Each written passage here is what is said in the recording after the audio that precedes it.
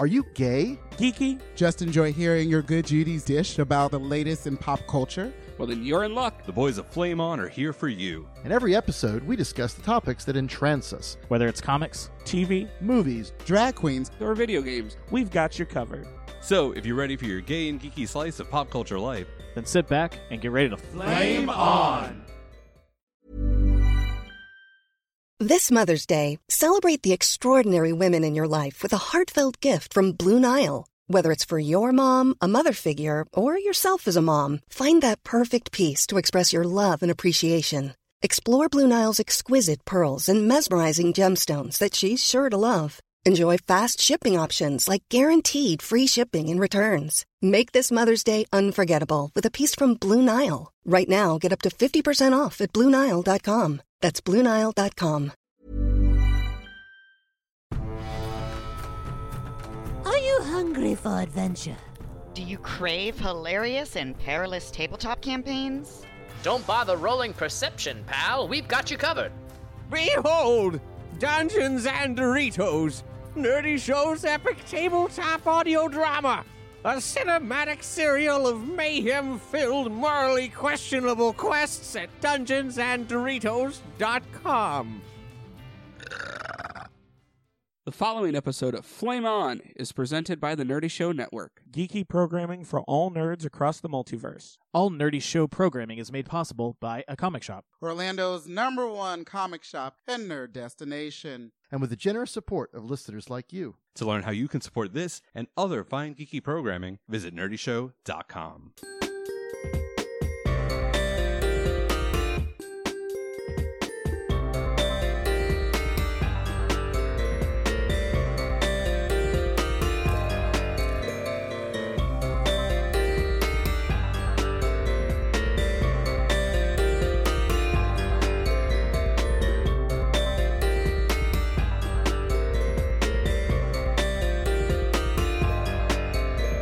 Flame On. What's going on, everybody? Pat DeBear here with another episode of Flame On. Spelunking, unking. Sorry, wrong podcast. It is December 2019. We are getting ready to wrap up the year with our final pop culture roundup of 2019. Wow, I'm still not really used to doing live December episodes. And like last year, did we do any December episodes last year? Yeah. Did we? Yeah. Oh my, it all blends together now. Yeah, I'm pretty sure that was like the first one that we had done as a live like discussion episode. Because usually I would put together, I'd piecemeal a like a clip show kind of for the end of the year. But last year I was like, I don't have time for that. Get over here, we're recording. I remember because 2 years ago I was like sitting in the car and you messaged me and you were like, "Hey, send me your clip." And I don't know why I set it up like I set it up when I'm calling in sick for work, but like I would just pulled into a random parking lot, rolled my seat back, and was like, "Hi, this is Byron." And I'm like, "Wait, why am I talking like this? I'm not in trouble." You're like, "I'm calling out from the podcast today." Like Josh did today. I have a sore throat. A swollen uvula. Oh, girl. He sent me pictures down his throat. It looked just like when I had strep throat for the first time as an adult. And it's like, he's got like that much space between his uvula and the sides of his tonsils. Like, oh, it's crazy. Save it for the calendar. He must have had some fun. I was going to say. I don't know. But it wasn't strep, though, so I'm not quite sure what it is. But anywho, now that we've all been speaking, let me go ahead and let's go around the table and introduce everybody. We've got BJ. Hey, what's up? We've got Eric. Howdy. We've got Brian. Hola. And we've got Maddie and Havoc roaming around. So if you hear some clinkies, I forgot to take off their collars before the recording. I'll announce when they dog fart. Oh, yeah, so you thoughtful. usually do. Clang, clang, clang with the Maddie. Ding, ding, ding with Havoc. Oh, that's nice. That's good. I approve. That should go on your album. This is gonna go on his parody album. Yeah. Oh. Okay. Well, we are ready to discuss the things in the month of December that have piqued our interest, and I think we've got some pretty fun topics to discuss. So, Eric, I was blown away when you said that you had current relevant topics to discuss. My God. Yes. I was like, oh, this isn't from 2016. I'm so excited. So I'm not behind the curve. I don't think I'm necessarily ahead of the curve. I'm just the curve. Riding the curve. You're making that turn with the rest of the population. I love it. So what's going to be your first topic to chat about? Oh, how about we go into the unknown? Oh, boy. Ah! Oh, boy. Here we are. Womp, womp, womp. Disney World. And Frozen 2. Electric Yay. Boogaloo? Yes. Oh, they finally did it. Yay. So everyone loved the first one, right? I never saw it. I still haven't seen it. You guys actually were sure it was one of those departures from the standard Disney formula. Yeah. And it was kind of like the beginning of their new era. It was very well done. The first one. I mean, the second one is done well as well. Done well as well. Yes. That works. Well. Yeah. It was well done. It was. It wasn't medium rare. No. Okay, just checking. So it picks up a couple years after the first one ended. Everybody's happy and jolly. Gross. And then there's a random voice on the wind that only Elsa can hear. Did she sing about the colors of the wind? No. That's a different princess. Pocahontas was kidnapped. I mean, Continue. the people of Arendelle might have done something. That might have been part of Pocahontas' tribe, but No, it was a different indigenous people that they different indigenous people. Got it. Exactly. Which Disney actually went and talked to these indigenous people that they were using to represent this people that live in this enchanted forest and commune with the spirits, to make sure that they were correctly represented. So wait, they went to real indigenous people so that they could be correctly represented as fake indigenous people in this fantasy movie. I mean, the same type of thing that they did with when they did Moana. Oh, they Yeah. went to like Tahitians. Yeah. Okay. Yep. So like an amalgamy kind of. Yeah. But, okay. Yeah. Okay. They're not doing a strict interpretation. But they don't want to just make up something random and then It happened to have the likeness of another indigenous people. I see what they're doing. Hey, a gig's a gig. Good for them. you Yeah. know? So basically something happened in the past and they have to then go and solve it so everyone can live happily together. And Elsa gets better use of her powers. She basically finds out that she's the fifth element. Does she have a multi-pass? Almost. Did her hair turn orange and then her dress turned into a very interesting white She did have bodysuit? another costume change. But this was it during the Into the Unknown song? No. No. Oh, No, damn. no.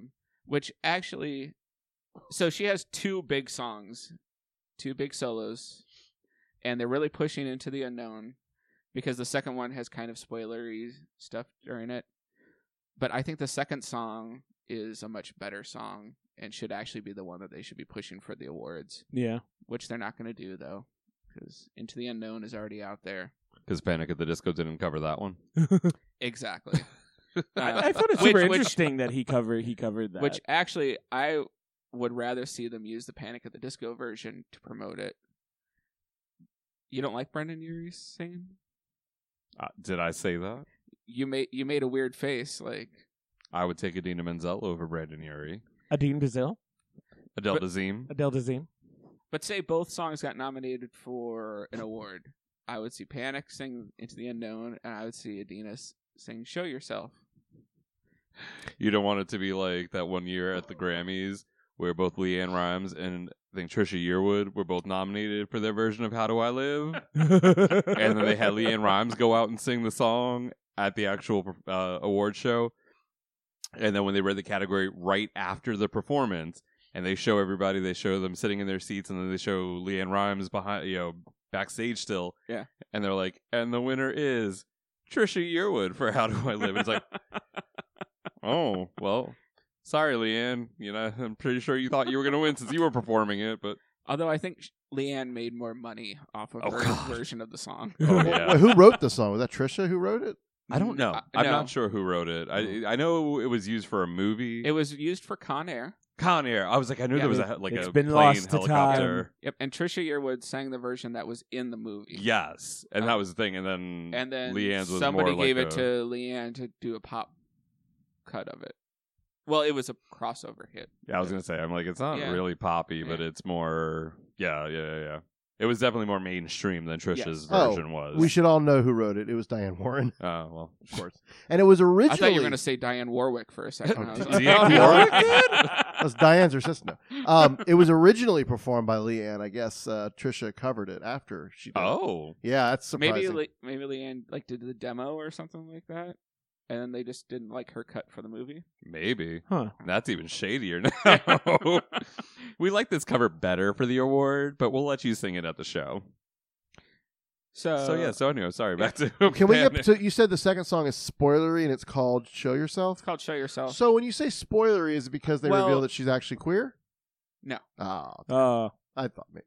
I mean, there's light coding in the movie, but light petting? No. Oh. Snail trails? Coding. Oh, Jesus. There is a character that you could, in your head, find a path to Headcanon? Is it lesbianism. Samantha? No. Samantha. Samantha. Angela. Sorry. Olaf is so meta this entire movie, and it's kind of fantastic. Oh, God, did he turn into Deadpool? No. Is he But breaking the fourth wall? He's full. No, he doesn't Oh, break the okay. fourth wall, but he's full of existential dread and about growing up and things changing and the frivolity of life. And Wait, does he find out how tall he is in this movie? Is this where this comes from? No, this I think randomly happened on Wikipedia.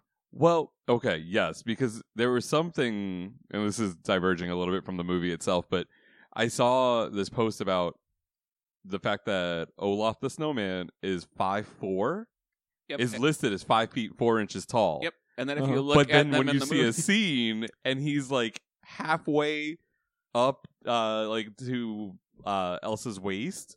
Yep. It's like So Elsa's she's like 11 foot, 11 feet tall. These are some big people. Seriously, crazy. Anywho, back to the movie. Sorry. So yeah, and Olaf at one point just makes up Samantha. He's lost in the woods, and he's just calling out for people, and all of a sudden he says, "Samantha." I don't even know a Samantha. There was another post that had the pop with just the empty case. It was like Frozen 2, Samantha. It's like the George Glass pop, the double pack with nice. with, was it Marsha and or no, Jan and Jan. It's Jan, Marsha, and then there's like well, it's a double pack, but it's like Jan Brady and George Glass, Yeah. and the other half of it's just empty. That's a real one. That's an actual one you can buy. The Samantha one, I think, was just a Photoshop or somebody made it, but the George Glass one you can buy. That's cool. Kristoff, who's voiced by Jonathan Groff, it was kind of weird in the first movie that he didn't get a song, like a real song. But this movie, they give him a song. And it's a full 80s power ballad. Oh, yeah. Oh, my God. I heard it's very, like, appropriate for the character, but not appropriate for the movie otherwise. Yeah, it's another meta thing that it's shot like an 80s music video. So it's got like Queen Bohemian Rhapsody type moments where like it's just superimposed pictures of the reindeer like all around it because there's a herd of reindeer now, and Jonathan Groff still does all the voices for all of the reindeer. Oh God! So like if you listen to the track, They have voices in his head. Yeah, it's like he's making them up. Yeah. Okay. He talks for Sven all the time, so now he's talking for all the other reindeer as well. Mind you, I haven't seen Frozen, so Oh, I don't that's know right.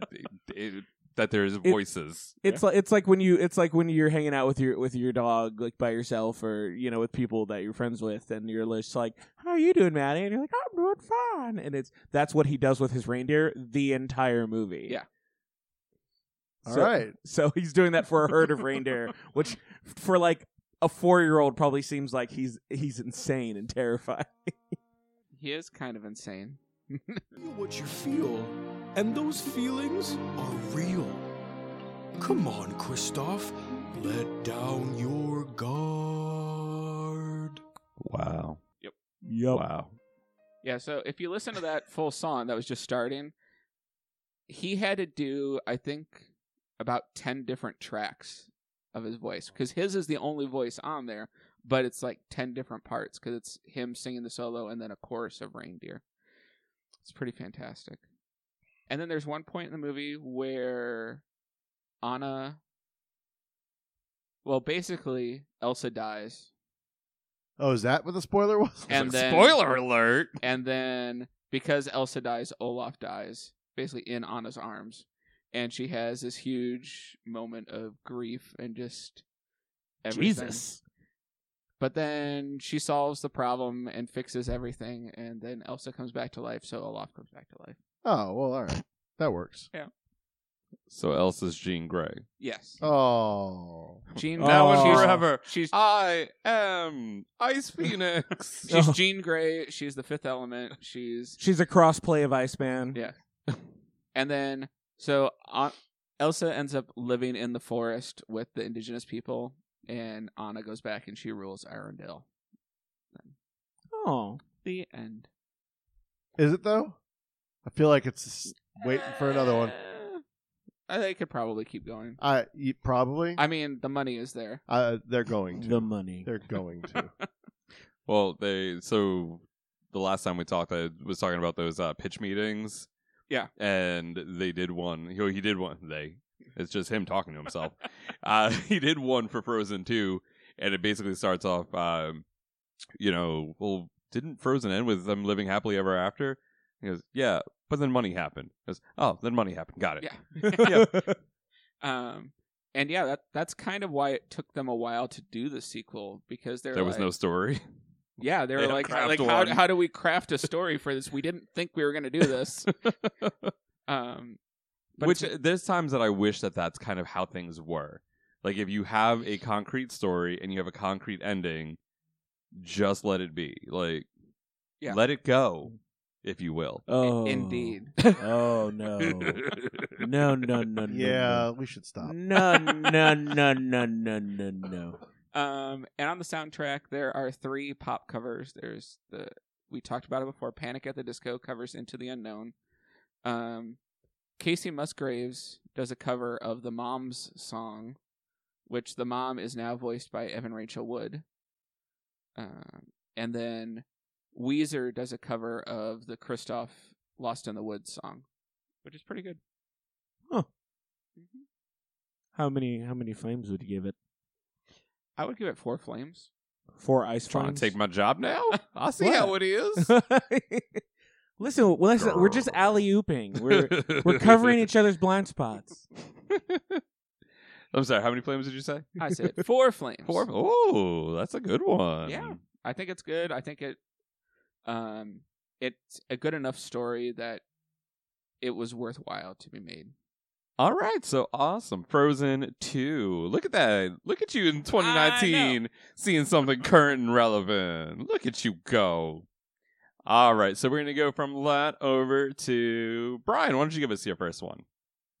So I think I'm the only one who's been watching The Watchmen. Yes, I still don't have HBO. I don't have HBO. Who watches The Watchmen? Exactly. Brian watches The Watchmen. Oh, you just ruined it. No, so evidently I thought last week's episode was the finale, and I watched it today, and Eric caught the tail end of it. And it's not. Tonight's the finale as we're I was like, recording and there's this. 6 more episodes. But, Wait, no. But I want to just throw it out there because I am a huge Watchmen comic book fan from the original Alan Moore. Yes, Alan Moore. I said his name. Nerd. Even though he's taken his name off of everything else that's come from it. What'd you say, VJ? Nothing. Uh-huh. What? Uh-huh. Nothing at all. Okay. Buddy? Wait, I just need to know, is there big blue penis in this? There's, well, okay, so we're going to get into spoilers. There is blue penis. Let me just confirm that before I get to spoilers. I was like, and I don't know how much, I don't think there's a lot that you can, well, no, there's a lot you can spoil. So I will try to do this without ruining anybody's experience forthcoming. This is a sequel. In fact, it's interesting because they were very cagey about how they were promoting it. Yeah. They didn't want to say it was a sequel for various reasons, but they kind of were like, oh, it's a different thing. We're going over here and exploring a different story, which is absolutely true. But of course, that story quickly dovetails into the events of the Watchmen, but 30 years after. So it's set in 2019 in this alternate universe where there was a horrifying alien invasion killing 3 million people in New York in the 80s. If you've seen The Watchmen, of course, this is the fake hoax that Adrian Veidt or Ozymandias was using to stop the nuclear arms buildup. That was basically the doomsday clock idea, Russians versus the United States. And so in this world, that happened, all of that happened, but it's 30 years later. People have largely kind of moved on. It's set in Tulsa, not in New York, even though they do go to New York in flashbacks. What's cool about that is they explore this real thing that happened called the, what was it? The Black Wall Street. There was a very, very successful part of Tulsa that a lot of African American business people, a lot of families. It was like a really thriving community, and the Klan actually like kind of destroyed or led a revolt against this community. And it's portrayed very viscerally in the first episode, and you're kind of like, what, huh? And like, it's so surreal that I guess, and when I watched it, I had heard of Black Wall Street, but I didn't know the story as well. And there were actual like Klansmen in planes dropping bombs and like shooting stuff. Like it was crazy. So the fact that they take that idea and sort of extrapolate this whole story involving certain characters from The Watchmen and then tying it all together with racial identity and sort of the not gender, but race politics, and just it's built something that's really quite beautiful as a compliment to The Watchmen. And I would, as much as it is a sequel, I think a compliment is a better term, because it really fills in gaps and explores an area that the original Watchmen didn't do. It elevates the source material. It elevates the source material, but it also sort of fills in things that the source material probably could have dealt with, but it didn't for whatever reason. Whatever. So it's like a pre-sequel, because they're going back and explaining things, but it also takes place after the event. Yes, 100%. So they do actually go back and sort of explore some areas that lead into the Watchmen. And if you read DC Comics, they had this Before Watchmen set of miniseries, and it touches on a little bit of stuff they cover in that with the Minutemen, which the main Watchmen book does as well. So there's one more episode. It's on HBO. Again, there's some things that I could say that it would kind of ruin it. I mean, I think the one safe thing is that there are definitely characters in this, being a sequel, that are from the original Watchmen. Specifically, if you've seen any amount of promotion, you probably know that Jeremy Irons is in it, and he plays Ozymandias. That's revealed fairly early on. Oh, nice. And then Jean Smart also is a big part of it, and she plays Silk Spectre. Oh, okay. Yeah. So those two characters, amidst many other cool and interesting new characters, are woven together in this Tulsa community and dealing with the return of race riots and race problems. There's a new group that's largely influenced by Rorschach called the 7th Cavalry, and they're doing nefarious things and leading, basically, terrorizing communities there. And the police in Tulsa are equipped with masks, so they all have like yellow face masks, so they protect their identity. And then there are their own homegrown vigilantes that are also part of the police force. So all of this comes together, with some really cool stuff from the original. And I'm thrilled it's doing well, because I didn't know how accessible this would be. But a few people who I've talked to who don't know the source material at all, they may have seen the movie once, but it's been a while, like seem to sort of catch on and pick up. And I think they do a good job of re-explaining what they need to from the original as well. That was a review I read, pretty much said that does a really good job of simultaneously disconnecting itself from the original story, but also keeping itself thoroughly like tethered to it when it needs to be. Yeah, and then there's the last two episodes. The penultimate episode really, really knits it together in a way that's pretty cool. And then the finale will kind of resolve what has all been built up. So there's an excellent compliment podcast that they're doing. And if you just look up Watchmen podcast, you'll find it's got Damon Lindelof, who's the showrunner.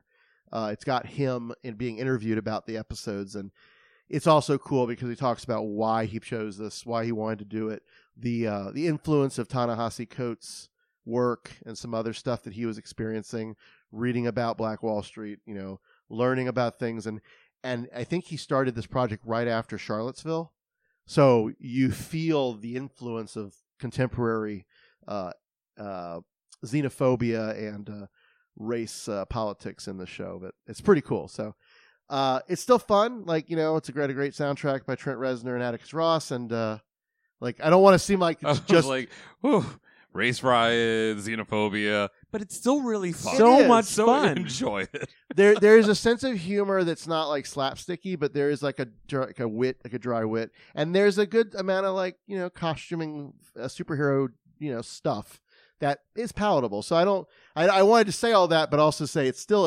entertaining. I guess fun is the wrong word. It's entertaining. Do we finally see the giant squid?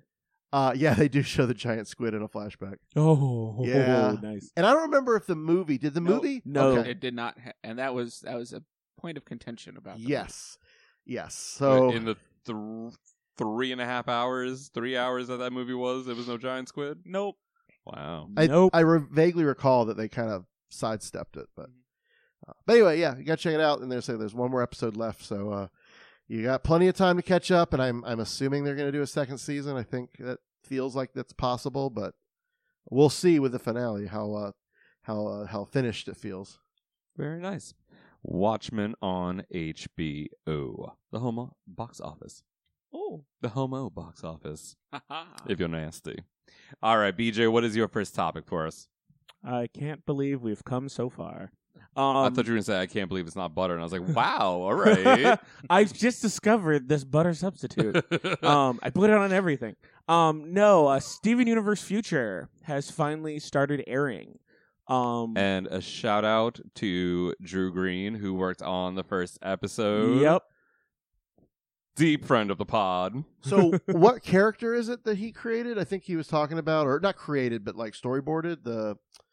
I remember seeing the thing he posted. Oh, was it little? I think it was little. Was it little Larimar? It's the big one that's Steven's showing around. Or... Oh, Cherry Quartz. Yes, Cherry Quartz. Yeah. Yes. So at the first episode, all of this takes place after the movie. You have all the corrupted gems. Or almost all of them have been uncorrupted. The diamonds have dismantled the empire. Everything's relatively good, and you the first episode you're just following around a newly uncorrupted gem that is Cherry Quartz. Before you go any further, let me ask, where does this sit compared to Steven Universe the movie? I believe this takes place. They haven't given an exact timeline yet because they've so far they have 6 or 7 episodes out. Because I know there were 2 last night, I believe. Oh, Jesus Christ! Yeah, they're right now. They're airing them. I think as of whenever this podcast airs, there should be. I think till the end of December, every Saturday they're doing anywhere between 3 and 2 episodes. Wow. We were struggling to get them to put any out during season, the first 5 seasons. Oh yeah, and they're like, "Here, take them all." So they're piling them on because it's Rebecca Sugar pretty much said that it's pretty much an epilogue series. Yeah, but so you've got all the gems effectively from the rebellion that now live on Earth and can live their own lives. The reason I ask is because of the length of time for uncorrupting these gems. And what does that mean, by the way? I need to catch up. What does corrupted mean? So, around in the earlier seasons of the show, there were these monsters they would be fighting. Effectively at the end of the homeworld Crystal Gem War, all of the gems left on Earth, who were part of the rebellion, were thought to have been destroyed, but they were actually corrupted. That's the image where they would show the 3 of the diamond's hands blasting, and then Rose Quartz putting the shield up over her and the crystal gems. In that blast, they thought they killed all the gems, but they actually corrupted them. Yeah. So all the Lapis monsters Lazuli that had pop... the Kraken in her gems. They had Steven licked his hand and he was able to heal her. So that little centipede monster that a centipede that he would feed chips to. The first episode is the green centipede with the one eye.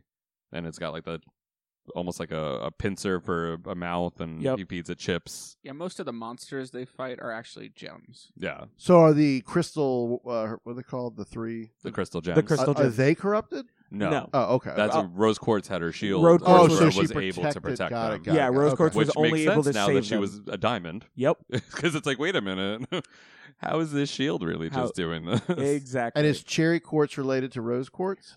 So quartz are generally soldiers. Okay. Their color really just kind of depends on how they were, what area of the earth they were grown in, and the minerals. Oh, got it. But you do have some rose quartz floating around, actual and one or two that look identical to Steven's mother. But you've got this place next to Beach City called Little Home School. Wait a minute. What? The roses look like Steven's mom? I thought that. Yeah. No, Really? her form was based off of a quartz soldier. Really? Yes.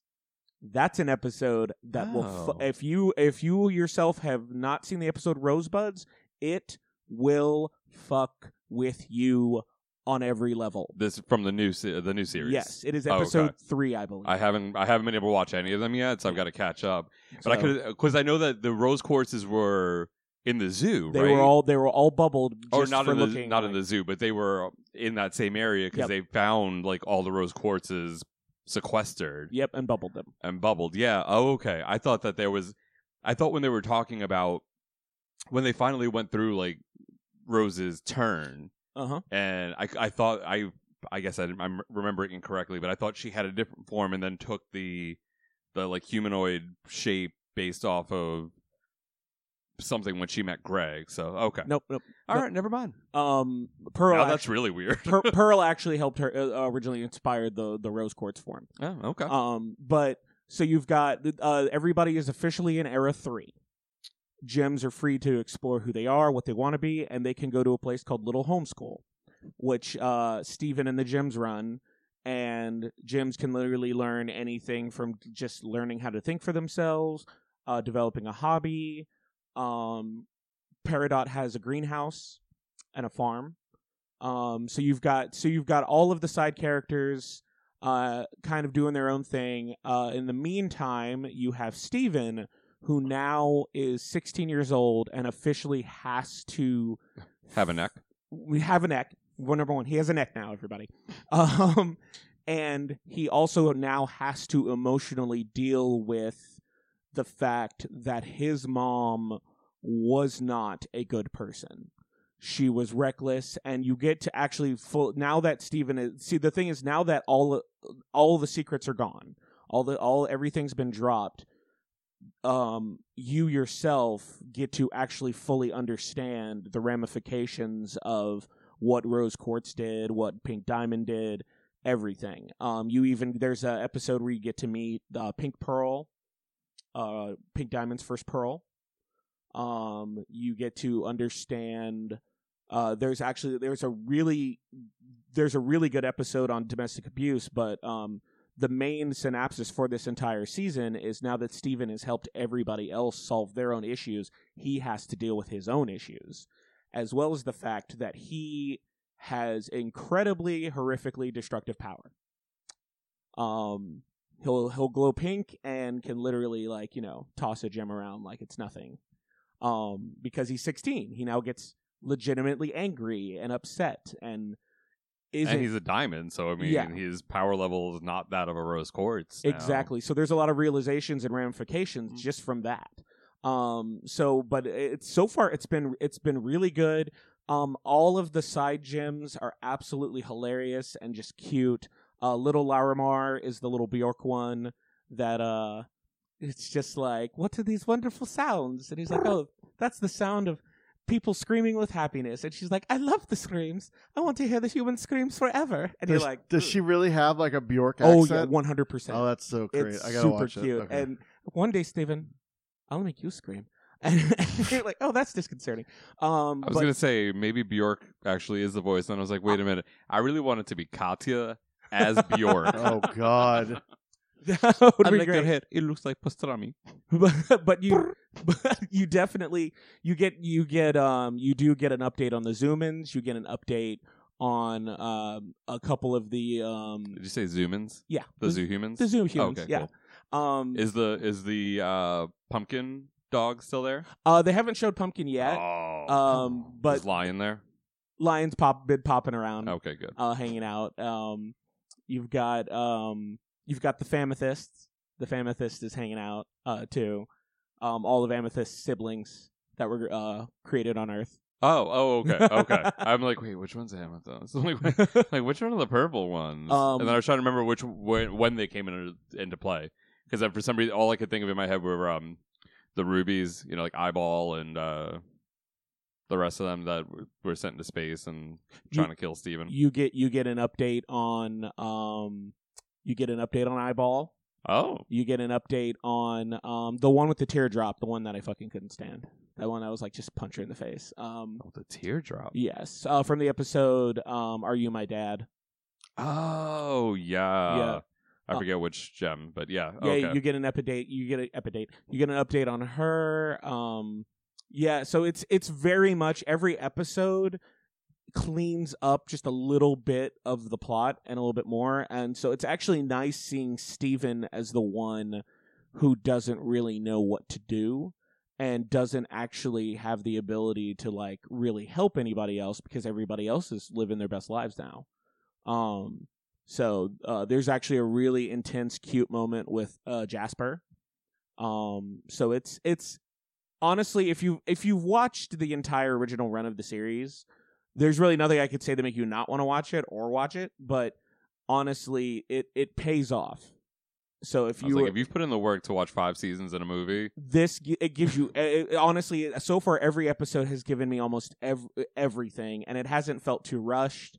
It hasn't felt like bogged down by any special message. I'm just very interested in seeing like how Steven kind of deals with his own issues, because he doesn't know how to do that. Dealing with other people's issues is easier. Because there's even a line where Amethyst tells him, maybe you should stop trying to fix everything and everybody and work on yourself. So. Still, Rebecca Sugar still hitting us with the introspective and all that stuff. Also, congratulations to Rebecca Sugar for getting married. Apparently, Rebecca Sugar married the creator of OK Go. They both were working on projects at the same time, and that's how they met. Very nice. Yep. Has Spinell made an appearance? Not yet. Okay. The Diamonds have not popped back up yet. Oh, okay. But yeah, right now it seems like they're very earthbound on like the current cast and issues. But I feel like coming up here soon, we did get to see Sunstone and Rainbow 2.0 again. So very nice. Yep. That's Steven Universe Future on Cartoon Network. For my first topic, I just want to touch base back into the world of the X-Men. Jonathan Hickman's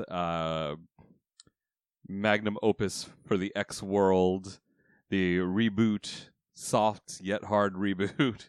I have no idea what kind of reboot this is, because I'm really trying to figure out where some of the plot points from history. It's really, and honestly, it doesn't even really feel like a reboot. You could actually pass off all of the different timelines and everything as just her attempts to like change things. Well, yes, yeah. But then those things don't happen in this timeline. No. Right. And it's like, okay, well, and my biggest thing for me is Inferno, Phoenix, like those things, and it's like, wait, what, who, but wait, huh? But I mean, Hickman, he hasn't talked a lot about it, but I mean, yeah, it's meant to be inclusive. Well, and they're one of the Bar Sinister Secrets maybe alluded to something Inferno related, and then there was a question about Jean Grey being Marvel Girl and wearing that outfit, and he did have a very cryptic response where it said something along the lines of,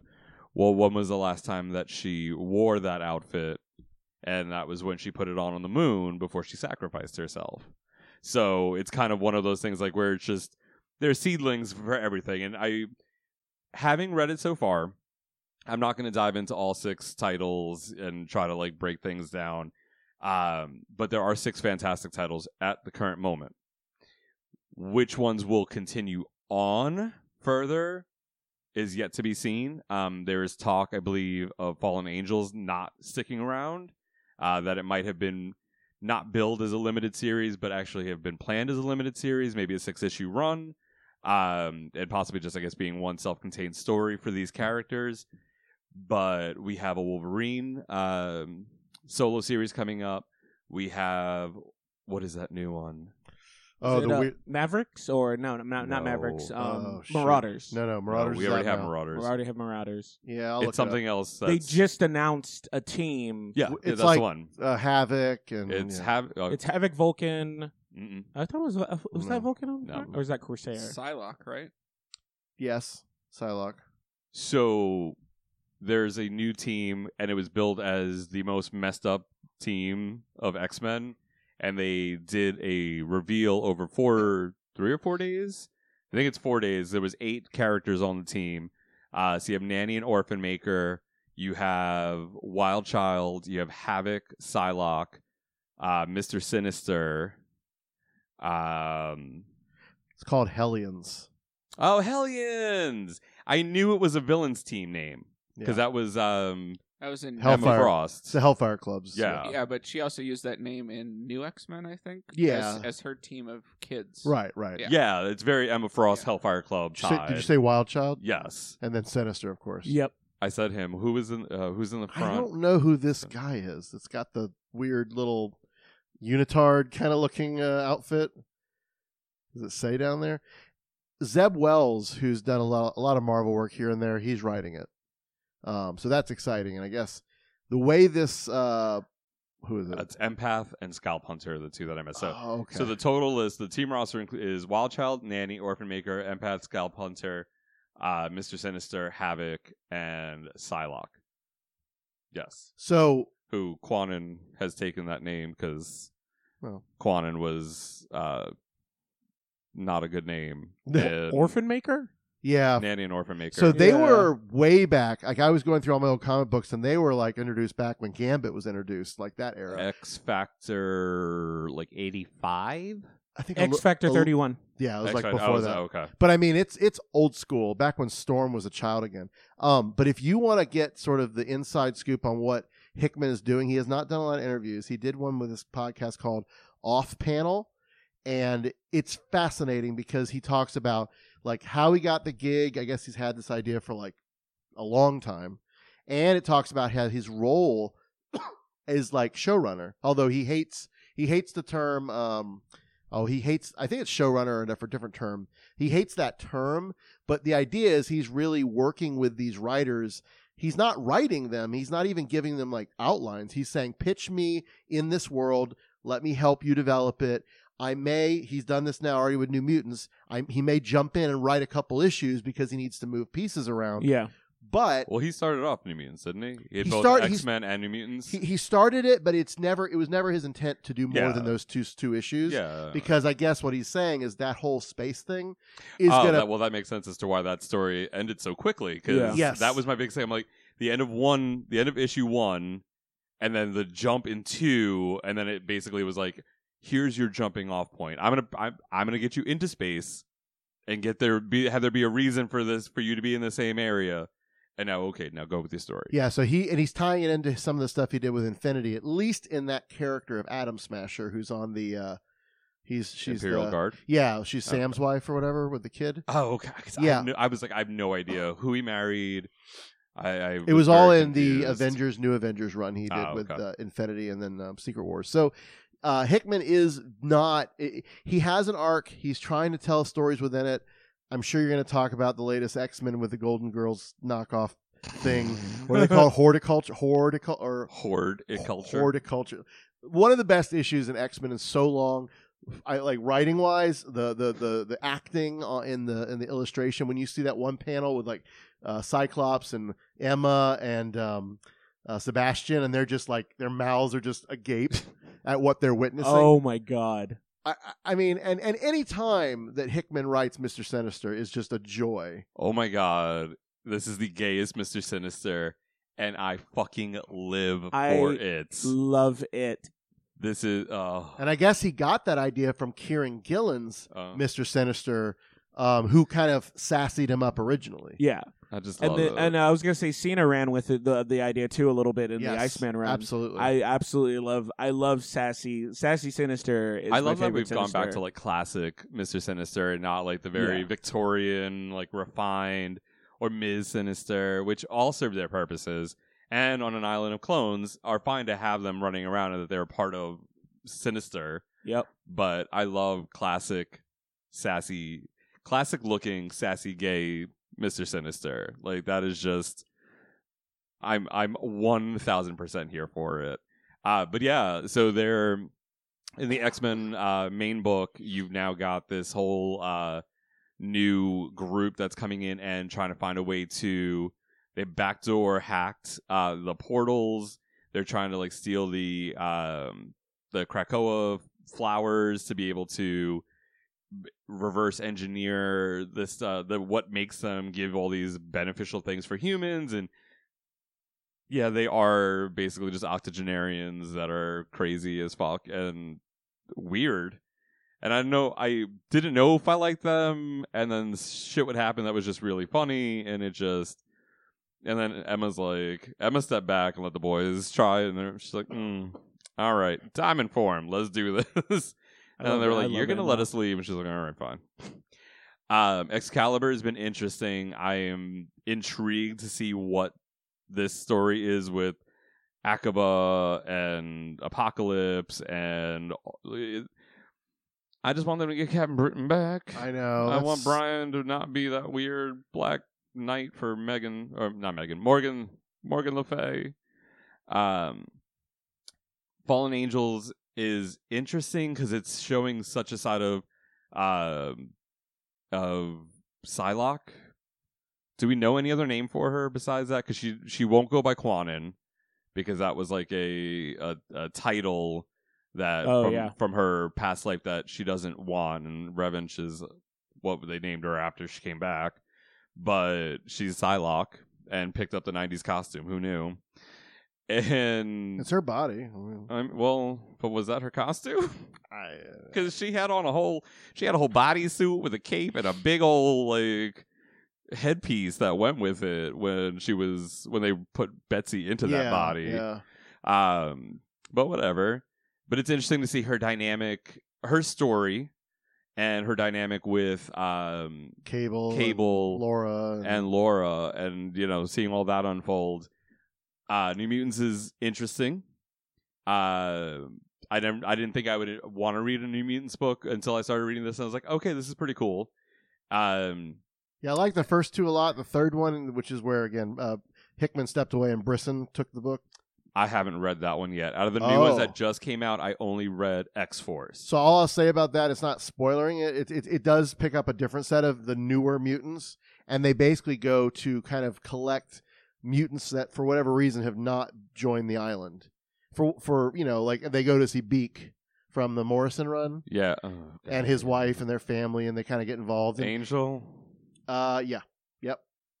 I know. If there were mutants I could not stand and did not need back in this universe, it's Beak and Angel and their weird beak children with wings. Bird babies. Yeah. Girl. It's all about them, but there's conflict that's not about them. It's a whole thing. And it's just shocking because, Hickman's stuff is very one thing, one tone. And then this comes along, and it's a completely different tone. So I kind of like that with some of the books. Oh well, I mean, but I can understand within from a book. From one issue to another. Marauders is fantastic. Kate Pryde, probably the best being thing. A sassy bitch. Oh yeah. Oh my god. And then I still love how they've just carried over Gay Iceman being so sassy. Yeah. But we have our top men working on it.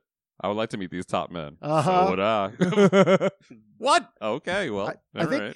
Was it Jerry Duggan that said, I don't want to misquote this, but I know Jerry and Hickman both have collaborated, and they've really, that's been good for them. Jerry Duggan's the one who actually pitched the Pirates idea. Hickman had no intention of doing that and then said, go on. I like Pirates. Carry on. Keep telling me more. So, and I think something, and this is where I don't want to misquote, but I think it was said somewhere that the reason Duggan sort of stole, quote unquote, Cena's team is because Jerry Duggan is a fan of Cena's work and wanted to carry on some of the ideas that, he started in the Iceman book. So, well, I mean, that makes sense. And I mean, it was a good team. It was a good concept. Yeah. If Cena wasn't going to be able to carry it on, at least his influence is still being felt. Definitely. There. So that makes me feel a little better, like just in general. I mean, Cena's probably not going to, yeah. Oh, no, I'm sure he was still, because even when after Marauders 1 came out, he had posted, I think on Facebook or he tweeted, and he was like, oh, it's nice to see that the editors at Marvel relaxed on those gay jokes. Like, oh, okay. Sorry. But yeah, Marauders is fantastic. I'm loving X-Force. I'm not always the biggest fan of Wolverine, nor am I the biggest fan of Kid Omega. But I kind of enjoy their dynamic on this, like, we need to hunt down who killed Charles, like, extravaganza. So, I mean, the books are just doing really well. It'll be interesting to see what happens with the new Wolverine series. That's probably not going to be one of my first things to go out and run out and read. But I know that a lot of people are going to be excited about that. We've got Hellions coming up. We have a Moira limited series coming up. So there's a couple more books that are coming out. I would like to see them keep it limited. And if they're going to do like some of these, like swap out, if Fallen Angels is going to be like a non-limited limited series, and then Moira, like I would like to see some of those titles bob and weave out and not have to worry about, okay, well now I've got 12 books instead of 6 books that I'm trying to keep up with. Because I think keeping it in this like tight 6 has done a world of good, because you have different feels and different tones, but you're still getting a cohesive story. And if you go too far outside of that, it's tougher to keep all of these people in one direction. So if you have not picked up or you have not read Jonathan Hickman's run on the X-Men, House of X and Powers of 10 have a hardcover trade that came out, because I know it is perched right up in the front at a comic shop. Is it a combined trade, or is it 2 separate trades? It's combined. It's a one hardcover book, House of X, Powers of 10. I wonder if it's in the right reading order. It's like a big omnibus. It probably is. I would imagine it would be great if it was. I was going to assume, I can assume that you're going to have like the first half be one and then the second half be the other, that they would fit into, because there's one point where the 2 of the same come, and then you've got to, like, there's a little change in the reading order. So if you haven't read it, do yourself a favor. If you like X-Men at all and you're a comic reader, if you gave up on the books because the stories weren't that great, give it a try. Buy the trade, read House and Powers, and I'm telling you, you're going to enjoy it. Oral said, just real quick, he's excited to sell X books again. Yeah. And he's getting a lot of people interested. Oh, yeah. I mean, every time I come in and pick up the books, he's like, this one was great, this one was great, this one was great. Oh, he just looked at me and said, they're all good. Yeah. He's like, they're all good. Yeah, there hasn't been a misstep yet in any of the books. So I'm excited to continue seeing how this whole thing continues to grow. Oh, and when Jean sassed Emma, when they went to the Quiet Council meeting, I was like, oh, bitch. I like those shoes. Want to go for drinks later? Sure, but you're paying. I always do. Oh, all right. Okay. Good girls. I like it. So if you are enjoying this episode or any of the other episodes that we have for you at Flame On, then why not follow us on social media? You can go to flameonshow.com and scroll to the bottom. All of our social media links are right there. We are listener-funded entertainment, so if you have been enjoying anything that we've done here, you can head over to patreon.com/flameonshow and become a patron at any level, and you can help us continue to make the show that you are out there and enjoying. And I just wanted to read a little letter that we received on Patreon from one of our fans out there. We got a letter? We did. I got it today, and I got so excited. In the post? Yes. Rodolfo. Actually, Rodolfo. Not Daniel. Not Daniel. This Contreras. is the real Rodolfo. Uh-huh. Rodolfo said, hey, boys, thanks for another year of amazing podcasts. May your Yuletide be merry and extra gay. So thank you, Aw. Rodolfo, for writing to us. We love to hear from you out there, and for being a patron.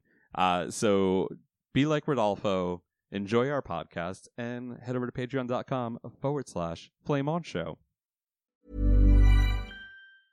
I'm Sandra, and I'm just the professional your small business was looking for. But you didn't hire me because you didn't use LinkedIn Jobs. LinkedIn has professionals you can't find anywhere else, including those who aren't actively looking for a new job, but might be open to the perfect role, like me.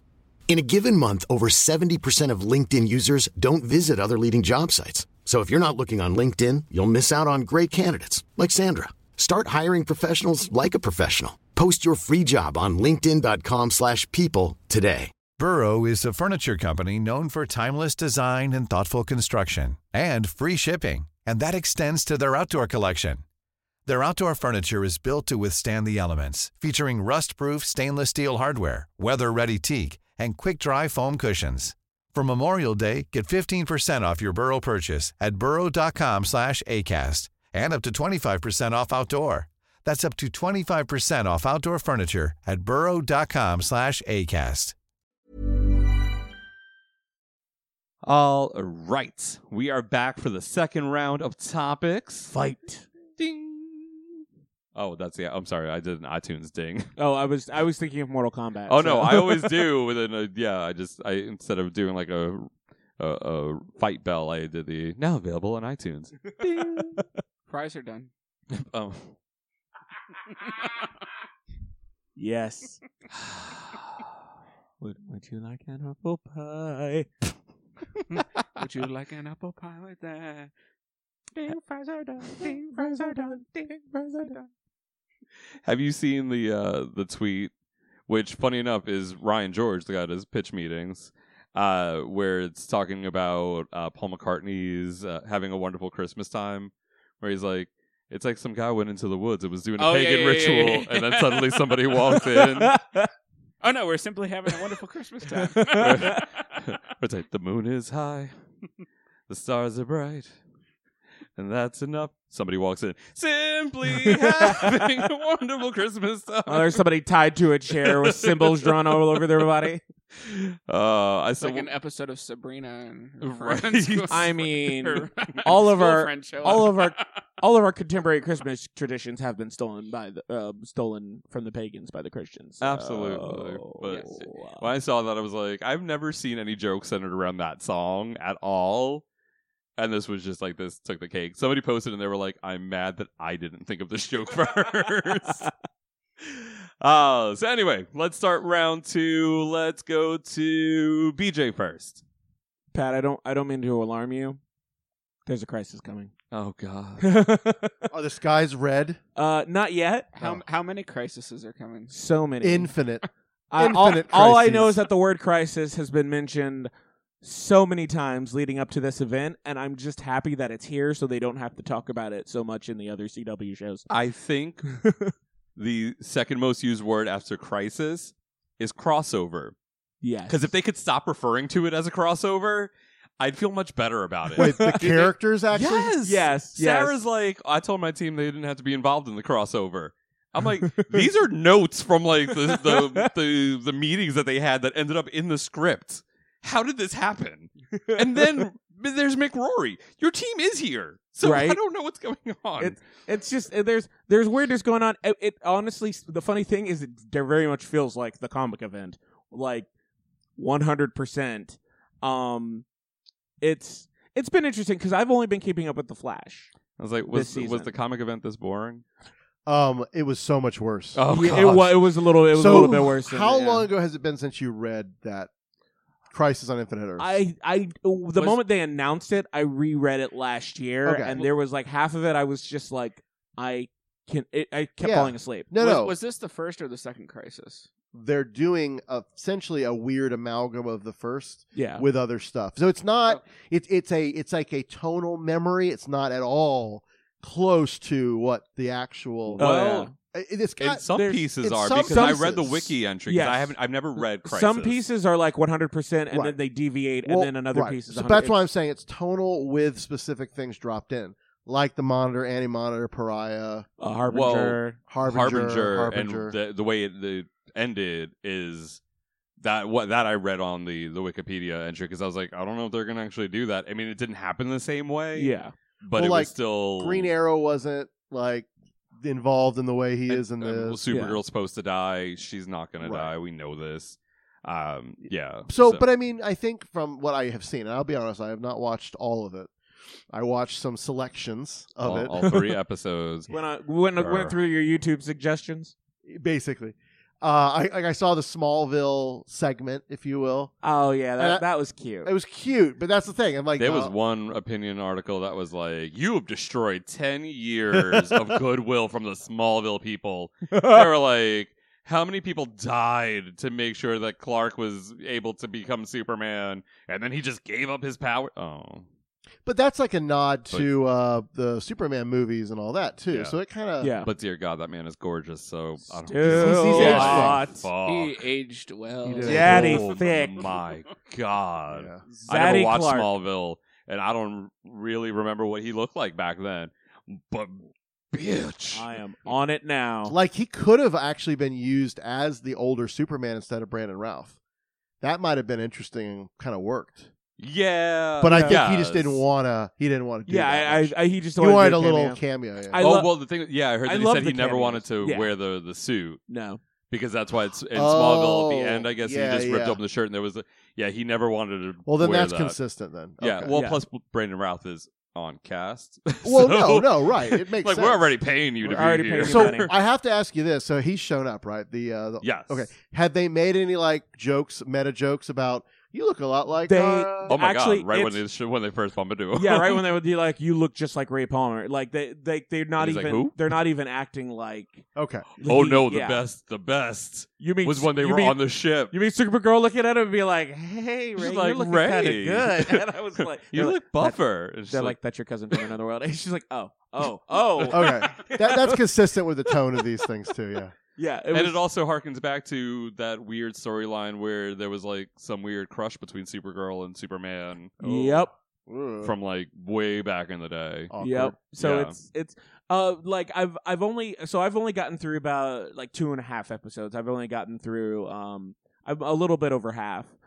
Because the finale, the actual part of it doesn't come back till like January. Well, we're 3/5 of the way through right now Yeah. in the shows. I think the last 2 episodes are on Legends of Tomorrow and Arrow, or Legends of Tomorrow and The Flash. I don't remember which. I think Legends of well, I know part 3 was on The Flash. Part 3 was The Flash. Yeah, okay, so it's probably, I think 4 is Legends, and then I guess 5 is Arrow. Yeah, and that'll be Arrow's like supposedly that will be that run of Arrow's ending, and they're supposedly doing another series for the Green Arrow, but it's just going to be Mia, his daughter. Well, yeah, because he gave her a costume and everything. Yeah, pass the torch. Well, this is the last season of Arrow anyway, so I guess the second half of the season will just be her. Possibly. They haven't given any concrete, and just that they're doing something. I thought they with were her. going to actually kill him and then do something like that and let that death stick, and then they didn't. So the standing rumor right now actually is that they will end up making Oliver Queen the Spectre. Okay. So that way they can actually have the character reappear, Be out there without having him and there was have that, to be right there. and Got there it. was that flash forward with Felicity, with the Monitor appearing, telling her that he's waiting to talk to her, and she goes somewhere else. So that if he becomes the Spectre, then he could effectively exist somewhere else and just kind of have his life and never have to really do hero stuff. But if he does ever agree to come back and make a cameo, they can have him be the Spectre. Now, have they brought OG Flash back yet? Yes. Okay. Yes. So he's Yes. looking, you know. He was in this part 3. Yep. Where they would travel to they get back to that door that Nash opened up and then became Pariah. Yep, became Pariah. They got in there, and that's where the treadmill is that's powering the cannon, the antimatter cannon. And there's a force field around it, and ship is running on there, and then Barry goes in there, gets him out of it, and then it's like everything is self-destructing, and then he like steals Barry's speed and knocks him out, and then makes Ramon open up. He got his vibe powers back. Okay. Yeah. Pariah gave him back to him. Oh, no, Anti-Monitor gave him back to him. Yeah, Anti-Monitor did. No, Monitor. No, Monitor. Monitor. You killed me. Sorry. I'm sorry. All the too many characters. Monitor gave Vibe back the Vibe powers because he said he hadn't played his role. So he vibed the code from Pariah. They went in there, and then he was able to... That's how they got the other Flash out. And then... Wait, it's not... Wait, it's the one from, like, the TV show one. Jay, Yes. who's effectively Jay Garrick right now. Well, yes. He was, yeah. Jay Garrick, he's... Barry's father. Barry's father. Yep. When he went to the other world where he married the woman that looks just like Nora... Is that Jay Garrick? That's Jay Garrick. Oh, okay. Yeah. I'm not used to him without the hat helmet. But then, with his big old puffy bodysuit. And then they used a clip from the show. Oh, nice. They used a flashback clip when he was talking to his wife in the TV show. It was so cool. But then he ends up going back in there so that way. Black Lightning showed up. It was a whole thing. So they haven't done the iconic Flash, like our Flash, disintegrating yet. They've done it in they have actually they harkened back to it when he fought Zoom and made a time wraith. He made like a time ghost, right? And the time ghost disintegrated like But that. I mean, there's the idea that's what happened in the Crisis on Infinite Earths. Well, event. and then they were trying to get a look at the future, and Barry effectively sent his mind into the future and saw himself running and disintegrating. Okay, because I mean, that's the whole, Barry's going to die from the very first season of Flash, and they're going to have to resolve all that. What he thought, because they knew that Jay was on not Jay, that Barry, whoever the Earth, whatever one that's John Wesley's ship as one of the Flashes on the treadmill, the TV show one. I can't keep track of these Earths and these names anymore.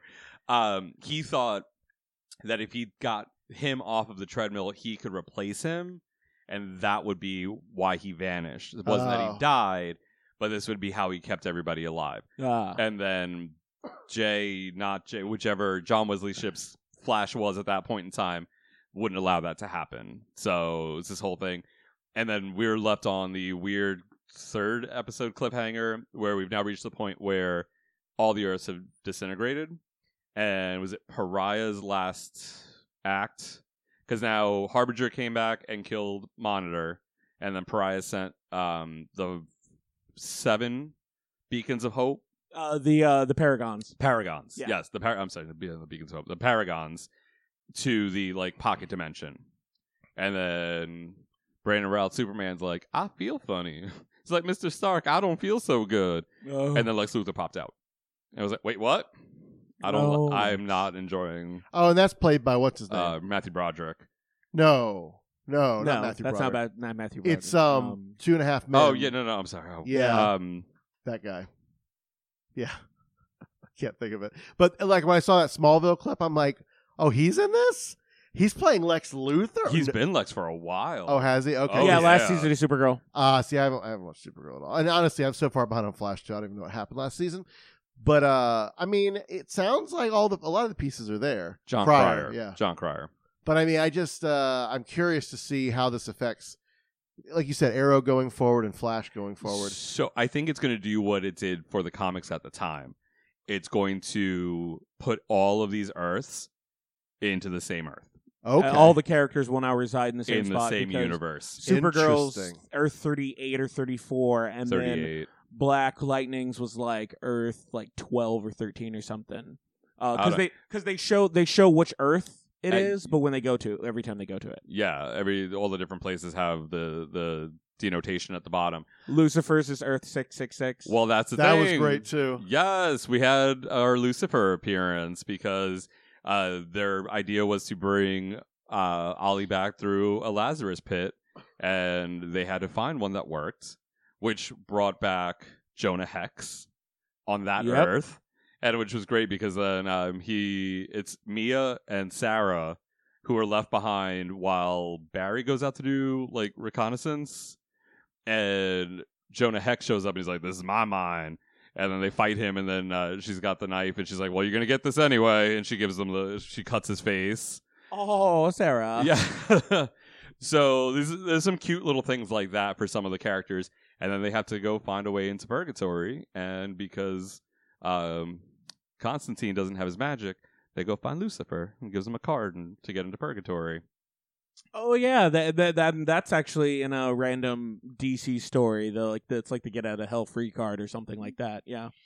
So it's interesting. It's not as, I think, bombastic as I expected it to be because they've been so good.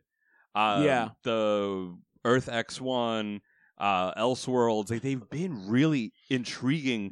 From episode to episode, and these have felt very centralized. Like, even though all these other characters are there, it's been very like, here's what's happening at Supergirl's world. Oh, now it's gone.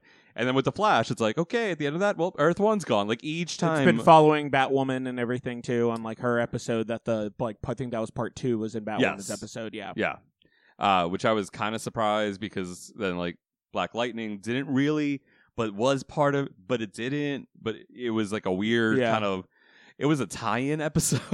It wasn't part of the main crossover. Although it was probably one of the more interesting Black Lightning episodes in a while. I actually kind of like that one. Yeah.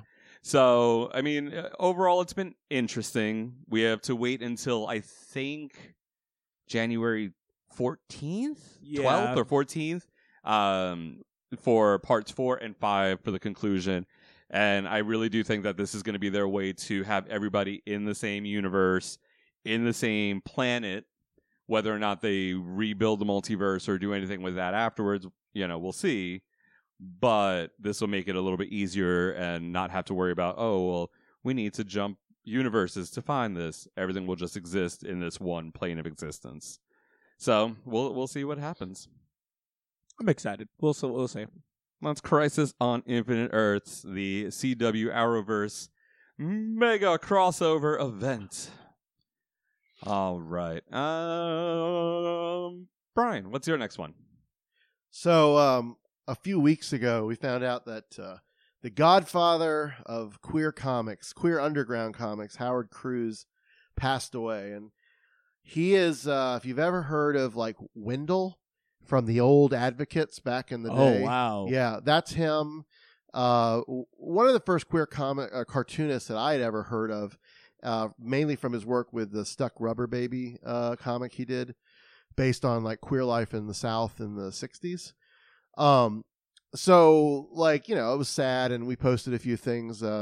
Andy Mangles, friend of the show, he put up a really nice, touching tribute to him, and had done a lot of work with him, and was trying to still do work with him when he passed. So we before that, a while back, we actually got invited by Zan Christensen of Northwest Press to review I'm going to try to get the title right, Theater of Terror, a queer horror anthology produced by Northwest, edited mainly by Justin Hall. Conceived and curated by Justin Hall. But with a lot of work by William Tyler, who is somebody I met briefly in San Diego. Totally didn't realize who he was, and have quickly I've become a big fan of his work, and he was also one of the editors for this. And also along with the fabulous Joshua Guarnell, I think is how you say his name, better known to the world as Peaches Christ. So she's the Elvira of this anthology, if you will. So there's a great framing story that involves her in the future and kind of exposing kids that are in the future and they just have numbers and they don't know about queer culture or that fashion isn't meant to be that literal. They're wandering around. They find this old theater in the Castro. The Castro Theater is 100 years in the future. Everything is in rubble except the Castro Theater. Of course. Yeah, all the drugs and everything preserved it. Right? Of course. So they have a lot of great contributors. We're not going to go through all of them, but it's a great book. It was Kickstarter based, but I believe if you go to Northwest Press's website, you can find it there, and it's probably available on Comixology and all the normal platforms you'd find comics. But Justin Hall did several stories in that, which they were like kind of futuristic-y. A lot of them seemed to be a little more. So it's a horror anthology, so they did a lot of different horror archetypes. But yeah, Justin seemed to be mostly sort of futuristic. These are supposed to be the things that horror things that keep them awake at night. These illustrators, and they're allowed to bring it to life in a very queer and anthology way. Cena Grace, other friend of the show, Cena Grace, of course, had a lovely little written and drawn story that he did, kind of, I guess, based around like what was the lizard people, kind of like something happened and then they started turning people into lizard people. That whole idea, you know. Anyway, it's an archetype, and it revolves around influencers and like influencers being sent skincare products and it's kind of cute little payoff. So that was cool. And having to pay for your pets' vet bills, which because they're in the thousands of dollars, drawn from very real life experiences, I believe. They also in the midst of these did little one panel kind of like horror movie posters. And so our friends, again, I did see those. Friend of the show, Steve McIsaac, had a great one that had like these Cthulhu creatures shaving a hirsute bearish man's chest, which is pretty great. Dollar Shave Club. Not what he expected. Howard Cruz, again, as we mentioned, got to contribute one panel, kind of about the you have a trick and then you invite him to live with you and you find out he's not at all the person you thought he was, or the trick that just doesn't want to leave. Oh, that's what it was. That's, yeah.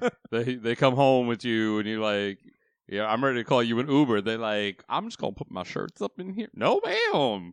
I love the little bubble. It's like, you look better in the bar light. And it's like, well, because he's actually the trick is actually drawn as like a demon or like a monster type of thing. It's like, I can see how that would.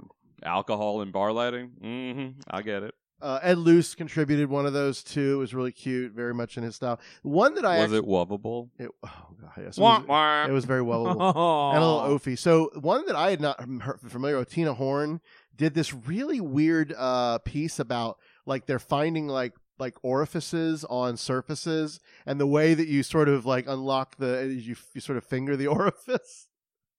Yeah, it was sounds like opening a door in Silent Hill. Oh, is that right? Just gonna put my arm in this wet thing. Yeah, pull the key out. It's drawn very well too, and I'm kind of interested. She has her own podcast called "Why Are People Into That?"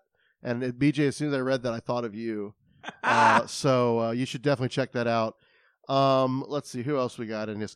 One of my favorite artists. Go subscribe right now. Yeah, seriously, I'm gonna get right on my Stitcher. Mario Tamaki, who I got to interview on a panel at San Diego a few years ago. She has a great piece in there about mer people, let's just say. But one of my favorite, I had never heard of this person, Diego Gomez, did this piece, and I don't even want to try to sum it up because it's really like out there, trippy, psychedelic. But the written and drawn, and it is one of the most arresting art styles I've seen in any comics, much less queer or indie comics, in a long time. It's got very, like I said, sort of the psychedelic influence.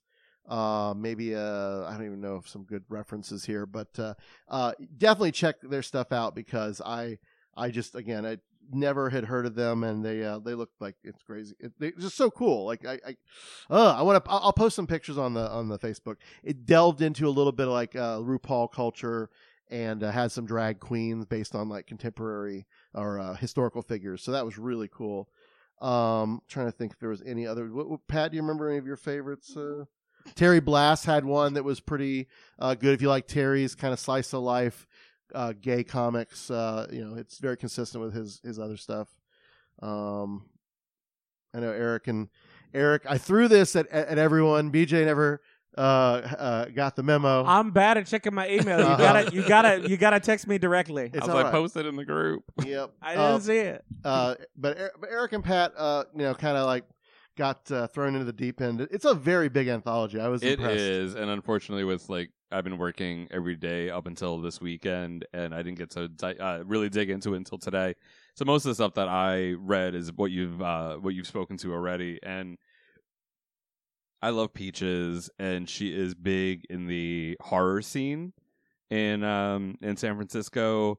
They built like almost, I don't want to call it like a haunted house, and I don't want to call it an escape room. Like it was like an immersion experience this past October, and that was a huge thing.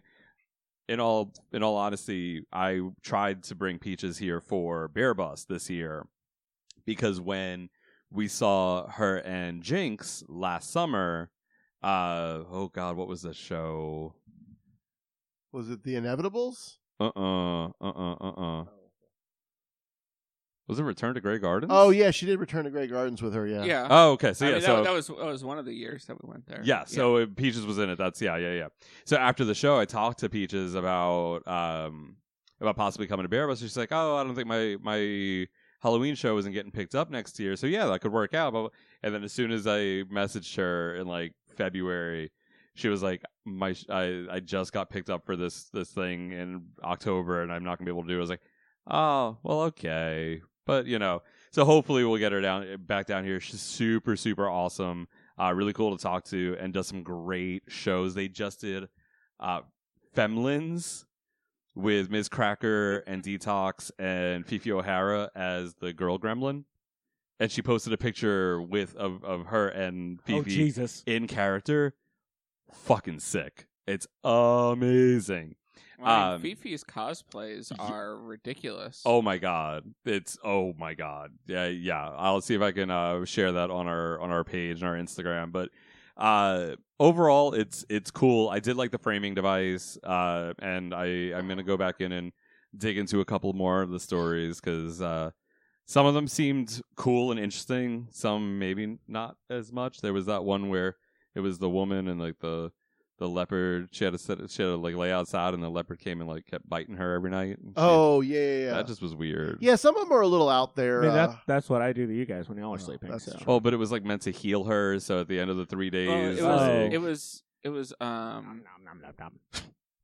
was like a male to female transformation. I missed the beginning part of that Yeah. story. As I was scrolling through, it was taking a minute for some pages to load. So I was like, "Why is this panther biting this lady out in the woods?" But she's like, "I had to be out here for 3 days." Okay, that makes so much more.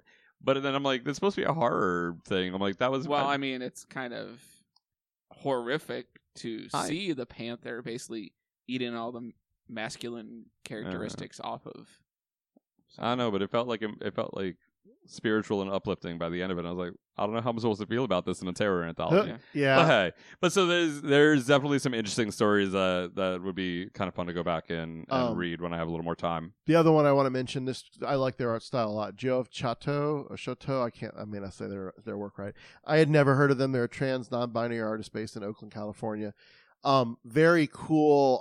I don't want to say Scott Pilgrim, but like that's the first thing that came to my mind. Story, kind of like chibi cartoony, but in a really cool palette. So I don't know. It's really great that Zan and Northwest is doing all this stuff. I mean, they've over the last however long I've been following queer comics, they're the constant source of amazing content, and I think a lot of people just don't know about their work, and it's certainly something that I think we should do more to let people know about. Because, some of it's sexy. There was that one about the Roman or Greek island, and they were like, he meets this guy, takes him to this island, they're having this beautiful paradise. And he's like, oh, you're going to get a spa, you're going to get a massage, you're going to get whatever. And by the end, you find out it's actually preparing him for a cannibalistic rite. Yeah, the masseur is telling him about the story of Kronos and Zeus and how the people of the island, when they would come, somebody always had to get sacrificed. Yeah. And then it's like, we said we have the finest food, and you see him like all like bound and dressed like a dinner. So I mean, like, it's nice that it's a little sexy, but it's also got like it's actual artistic content that's not just sex. Because like there's other comic publishers that for queer comics that are it's fairly just straight up sex. I don't want to say porn, but I guess porn's not a bad word for it. Whereas this Northwest usually does a good job of trying to tell a lot of different queer stories. So if you're interested, go to Northwest Press. It's called, Terror. Theater of Terror. Thank you, Theater of Terror. And, let them know you like it, and hook up, check out some of the other artists that are in it. Look up their work, because I'm sure that they have other great stuff that they want to share with the world. And then let us know what you guys think when you do have a chance to read it. Which story was your favorite? And again, kind of tying back, Howard Cruz, if you want to know more about his comics, Andy Mangels, like I said, did a great recap. His website, howardcruz.com, I believe is still up. It's Cruise without an I, so it's like just is Tom Cruise spelled that way? Tom? No? Okay. So Howard Cruise, but no I. I'm sure if it's not out now, some of his works like Stuck Rubber Baby, which is currently not in publication that I found, will be republished because it's just so important to comic books and specifically queer comics. So check it out. So that's Theater of Terror from Northwest Press. Hi, Zan. We love you. All right. Eric, what is your second topic? So it's even more current than Frozen 2. Oh, my God. Oh, my God. It's another movie, and it's Knives Out. Yay. Ooh, it's so good. I was so sad. I wanted to see this before this episode because I knew you were going to talk about it, and I did not get a chance. So you're not going to get super spoiler. You're not going to tell us who the killer is. No. There's so many twists and turns too. Like, no. Well, that's why I said not super spoilery because I'm sure that in discussing stuff's going to be said, but we're not going to give away the ending. Yeah. So this because otherwise my knife's going to come out and I'm going to shank you. So this is a huge ensemble murder mystery. Ensemble. In kind of the great tradition of the old Agatha Christie novels and other such murder mysteries. It's got Jamie Lee Curtis. It's got Toni Collette. It's got Don Johnson. It's got Chris Evans. Chris Evans and his sweater. I've heard about the sweater. I've heard about the sweater. It's got Daniel Craig. It's got Michael Shannon. It's got Anna de Armas. Yeah, she plays the nurse, right? Yep. It's got the girl from that Netflix show 13 Reasons Why. Okay. Yep. Yeah, it's the one that played Hannah? Yeah. Okay. Lakeith Stanfield from Get Out. Oh shit! It's it's ridiculous how many people. All right, they can go to IMDb for the rest. That's fine. That's a lot of people. Yeah. But it sounds like a great cast already. Yeah, Toni Collette is doing all the work. Oh my god, I love Toni Collette. And Christopher Plummer plays the patriarch of the family, who ends up being the murder victim. Dun dun dun dun. It's a very classic whodunit. Yes, it's classic but modern. It's got a very good modern take on it. Yes, but it's like if you've literally read an Agatha Christie novel, it's got that classic feel. Yeah, and Daniel Craig comes in and he is playing the private investigator who's working with the police to kind of figure out exactly what's going on. Because the police just want to rule it a suicide, but we know that there's more going on under the surface. And Daniel Craig is putting on the best but most ridiculous Southern accent ever. And Chris Evans is there being my wet dream. Yes. Is he the? I can't remember if he was the youngest or the oldest brother. No, he's the grandkid because he's Jamie Lee Curtis and Don Johnson's son. That's right. So he's the grandson, and yeah, the family is just it's like the classic idea of what pompous privilege, people that have never had to work a day in their entire life. Exactly, because they've all been basically living off of Harlan's fortune from writing murder mysteries. Okay. And so now they're living a murder mystery, basically. Oh. Well, life imitates art. And exactly. everybody's standard of living is in jeopardy because if they don't, who's going to get the money? So it's, yeah. And everybody has a reason why they could be the one. And it's kind of an interesting format for it because about a third of the way through. Yeah, a third of the way through. They kind of tell you exactly what happened on that night. Oh. And you see it. But then what happened, did it really happen that way? It's because what you see isn't always what you get. Isn't always the truth. You get the same parts as you, baby boy. The same parts. The same parts. But it's very like, yeah, that's where it kind of deviates from the classic thing where you get like a third of the way in the movie, you get what happened, but as per usual, there's like way more to the story than what you initially see. Gotcha. And how things play out.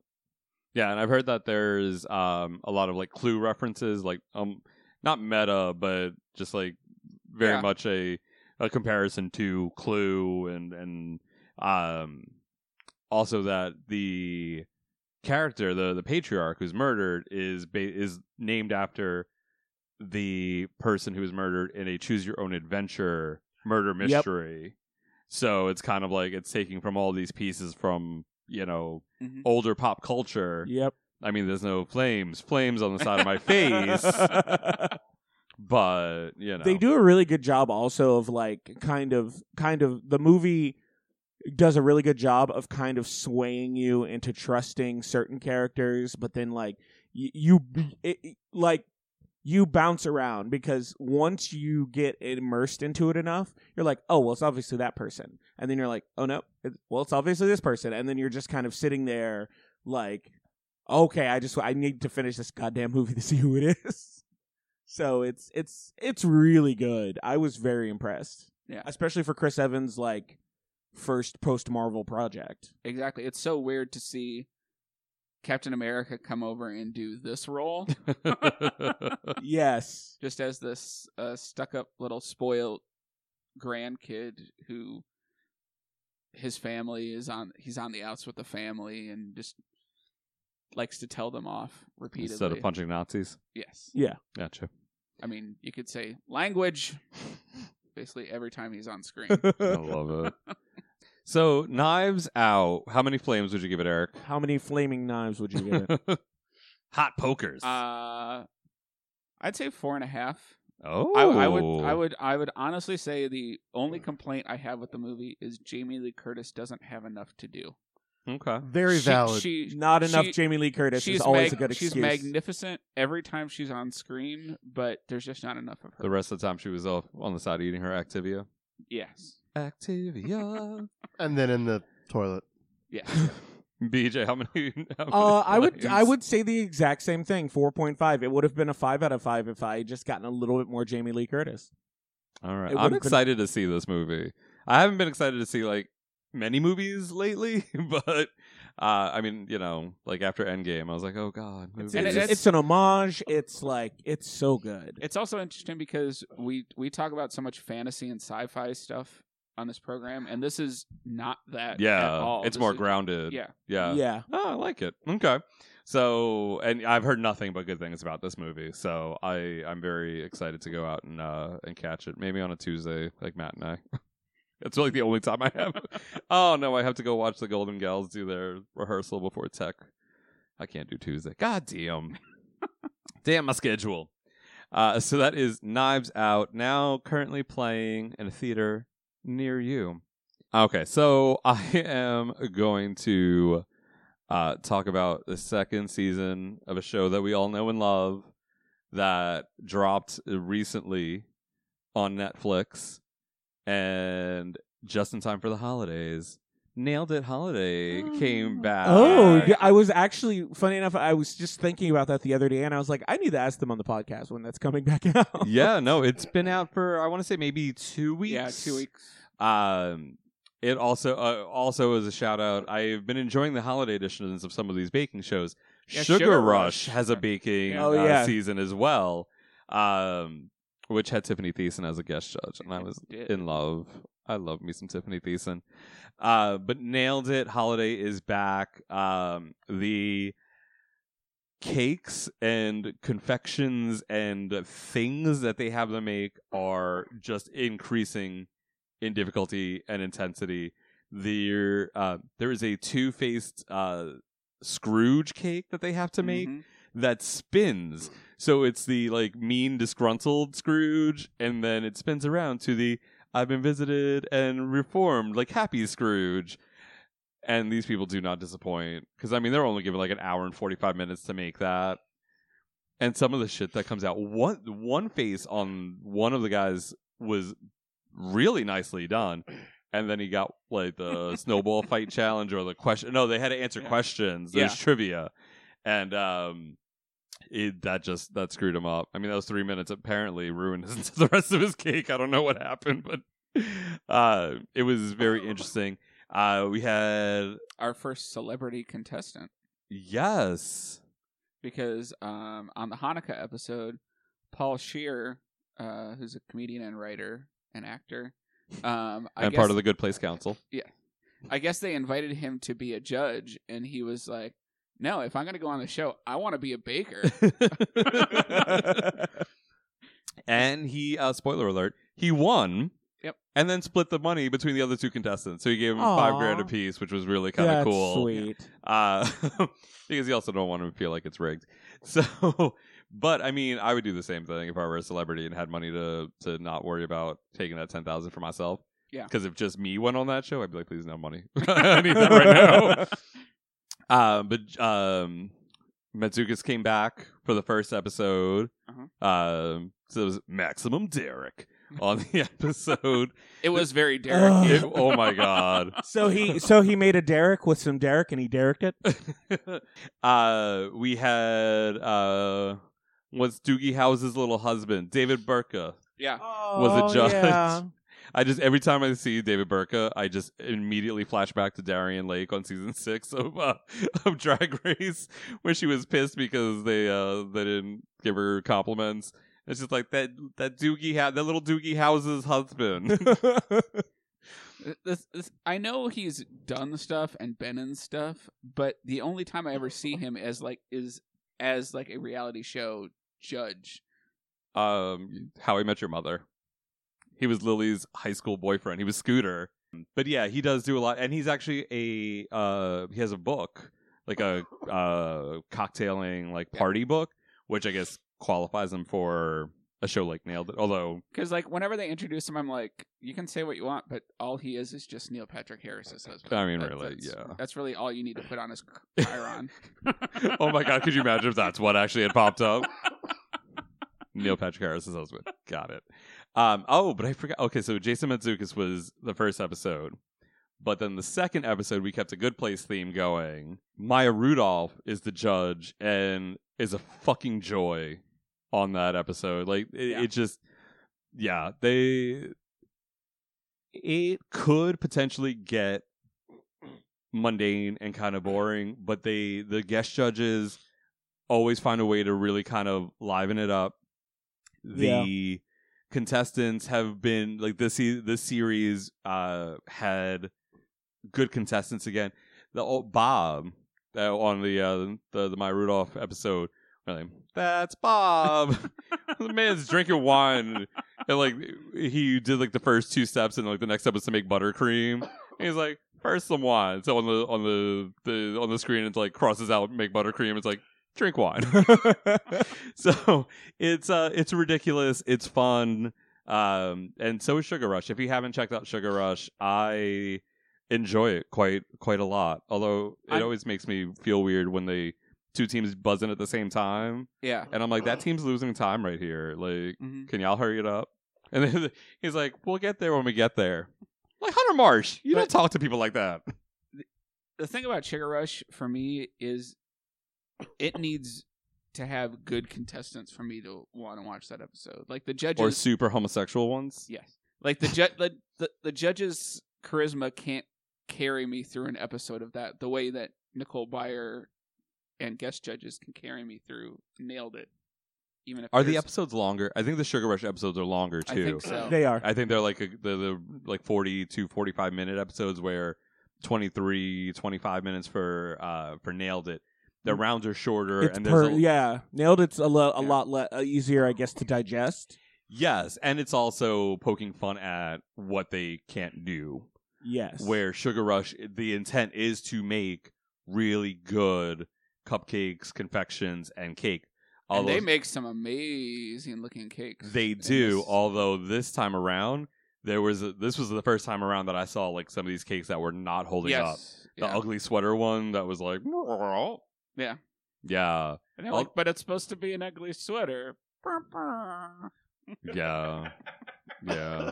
As it was combusting upon itself. But yeah, when there are good contestants or really sassy gay ones, it definitely can be much better than the other episodes. The other ones are kind of napped during, but a little bit mixture of both. So that is Nailed It Holiday on Netflix with a little dash of Sugar Rush Holiday on Netflix. If you're enjoying this episode or any of the other content that we have for you on the Nerdy Show Network, then why not follow us on social media? Head over to flameonshow.com, scroll to the bottom, click on any of our social media icons, and follow us there. We'd appreciate your support. And we are listener-funded entertainment, so why not head on over to patreon.com/flameonshow and become a patron. That could be your 2020 resolution to go and support a podcast that you enjoy. It could be us. It could be Race Chaser. It could be that one that BJ subscribed to. Why'd you have to make it weird? Oh no! Why are you into that? Oh, that's it. That's just what I think when I think of you. Why'd you have to make it weird? But we would love your support, because without you guys, we would not be able to continue doing this at the level and at our palatial studios that we are currently recording at. All right. It is time for the one-ups. The things. The ones-ups? The things that are making us happy? or no. No. You can use that. Oops. Sorry, Glenn. No. Oh, Glenn Weldon. Oh, yeah. He actually put up a picture of himself on Twitter, and I was like, come on, Daddy Glenn. Yeah, you don't have to go over to Instagram anymore. Oh, was he on Instagram? Yeah. That's where all his gym photos are. Oh. Yeah. Perverts. Oh, girl. Perverts. Oh, perverts! Yeah, I'm now changing my new one up. My new one up is finding out that Glenn Weldon has an Instagram account. Perverts. Oh, the Christians did not steal this pagan holiday for you to lust after men. I'm pretty sure they did. Probably. Okay.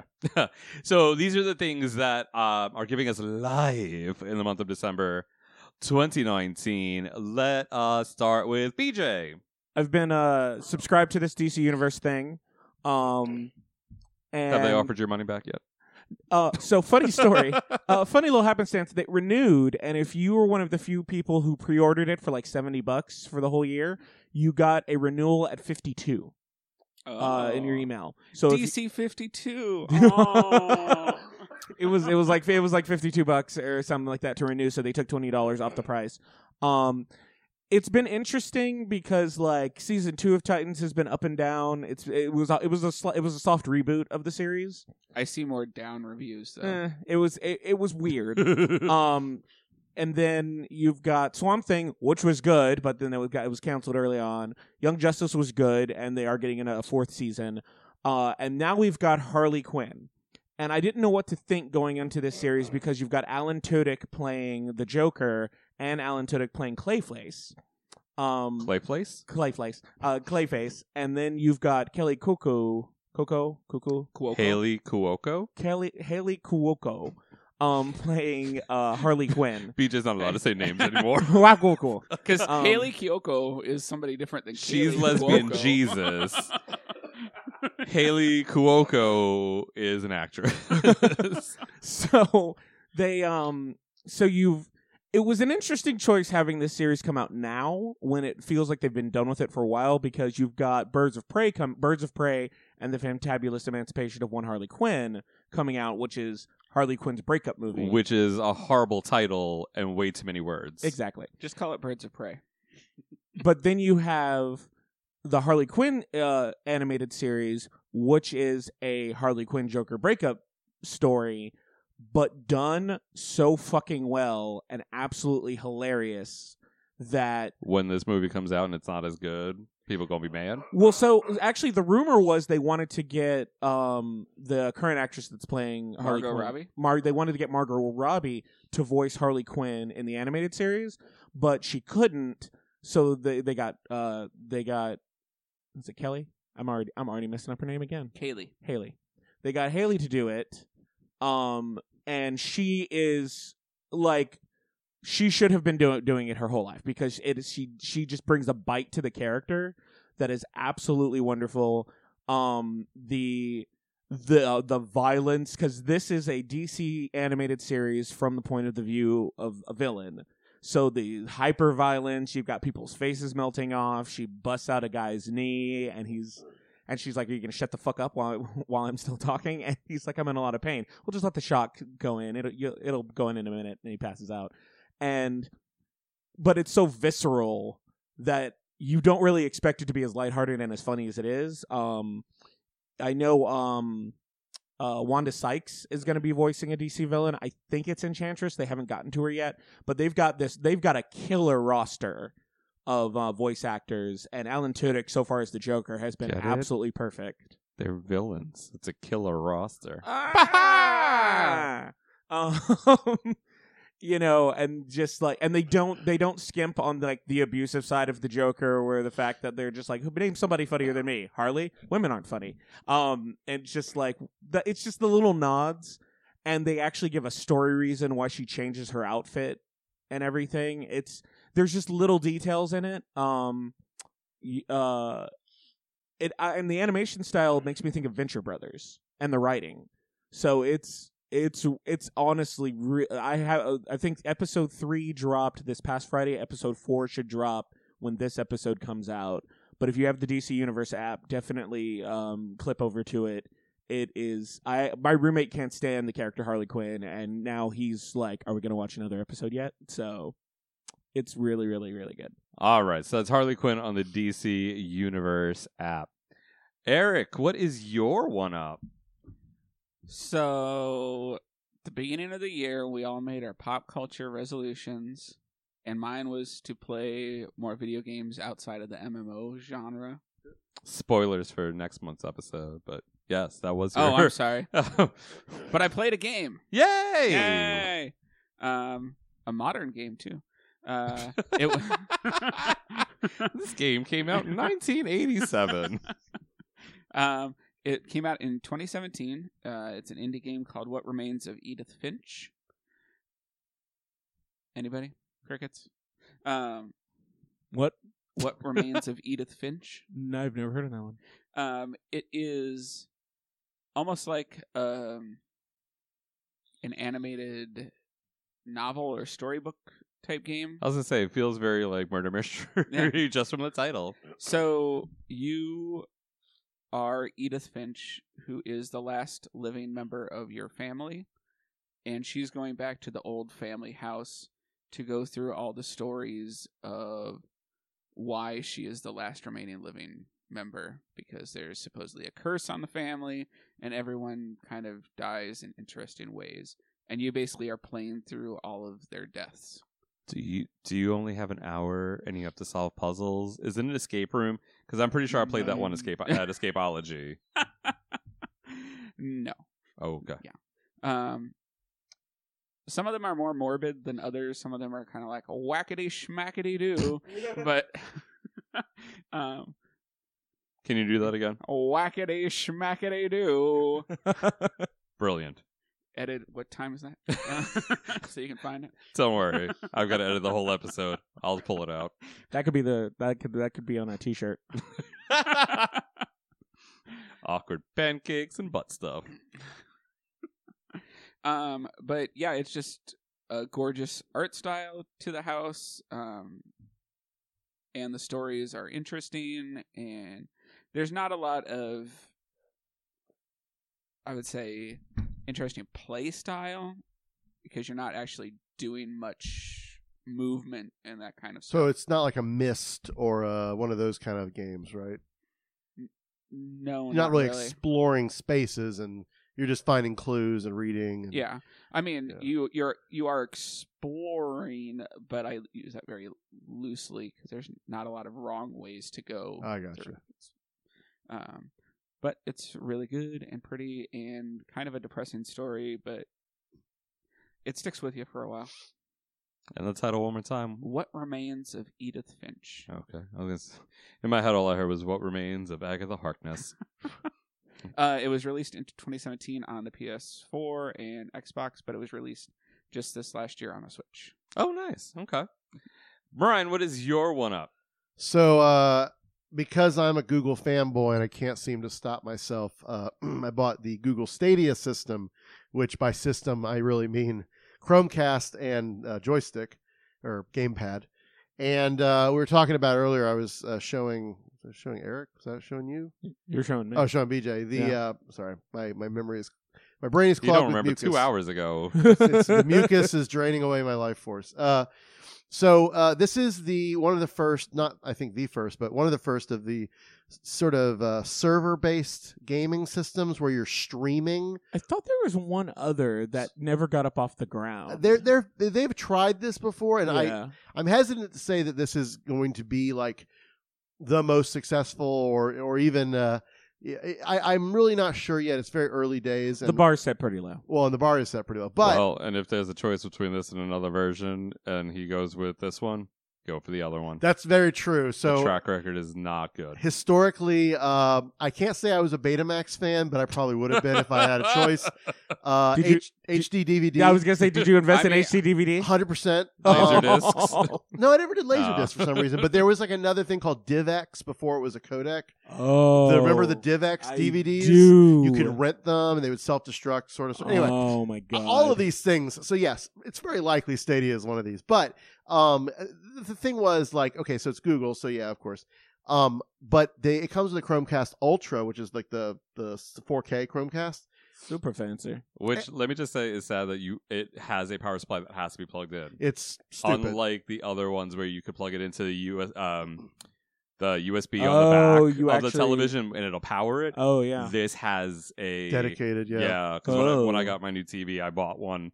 I hadn't busted it out until Drag Race UK started, and I was trying to watch it in my room, and I was like, God damn it.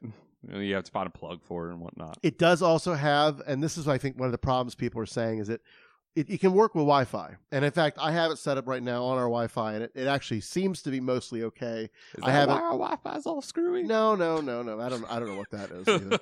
But I'm gonna blame the Stadia. It happened before, but so it gives you the option of plugging it directly and wired. And I know some people who don't have as good a Wi-Fi, sort of, that seems to be something that helps them. But again, I've been playing it on the Wi-Fi, and it's been pretty good. So the idea is you don't have a console; you just have a stream, basically like you're streaming a movie from a server somewhere out in the cloud, and you have a controller. It comes with a little joypad, whatever, and you just interact. It sends the joystick stuff out, comes back with video. It's fairly seamless, and it comes when you buy the kit. It comes with 2 games: Samurai Showdown, which is like a fighting game. Yeah, it's a remake of a really old fighting game on, I think, the Neo Geo, maybe. It was it was one of the SNK so series. I have to check to see if it's the one I'm thinking of. But Destiny 2 is the Destiny series is one I was always interested in. I heard it was pretty good. Never got into it, but I started playing it on this, and so that's far the version of the group where after they kicked out Latoya and Latavia and got Michelle and Kelly Rowland. Oh, Kelly was always there. Was she always there? Yes. Oh. They kicked out Latoya and Latavia, and then they brought in Michelle, and they brought in that other girl who was there for a hot minute. She was in 2 of the music videos, and then she got mouthy, and then they kicked her out. And then Destiny 3 is the one that plays around now with Beyonce, Kelly, and Michelle. Oh, not that Destiny, my bad. I mean, it wouldn't shock me if there was a crossover. I know way too much about Destiny's Child. So those come free, and then I actually spent money on this thing. I bought a Wolfenstein Youngblood only because I love the Wolfenstein series and I've played a few of them, but I don't even know what this is about other than you're killing Nazis. So hey, cool. So what is different from this versus Steam? Steam actually downloads the game and you run it on your computer or whatever device you have. This is not running on anything local. It is running on a server in a server farm somewhere far away. Out in the ether. So you don't have to spend hundreds of dollars on a console or a PC to run a game. You can, and it actually has what's kind of cool. I haven't tried it with Pixel cell phones. You can play it on the phone. And you can play it on your TV, any TV that has a Chromecast plugged into it.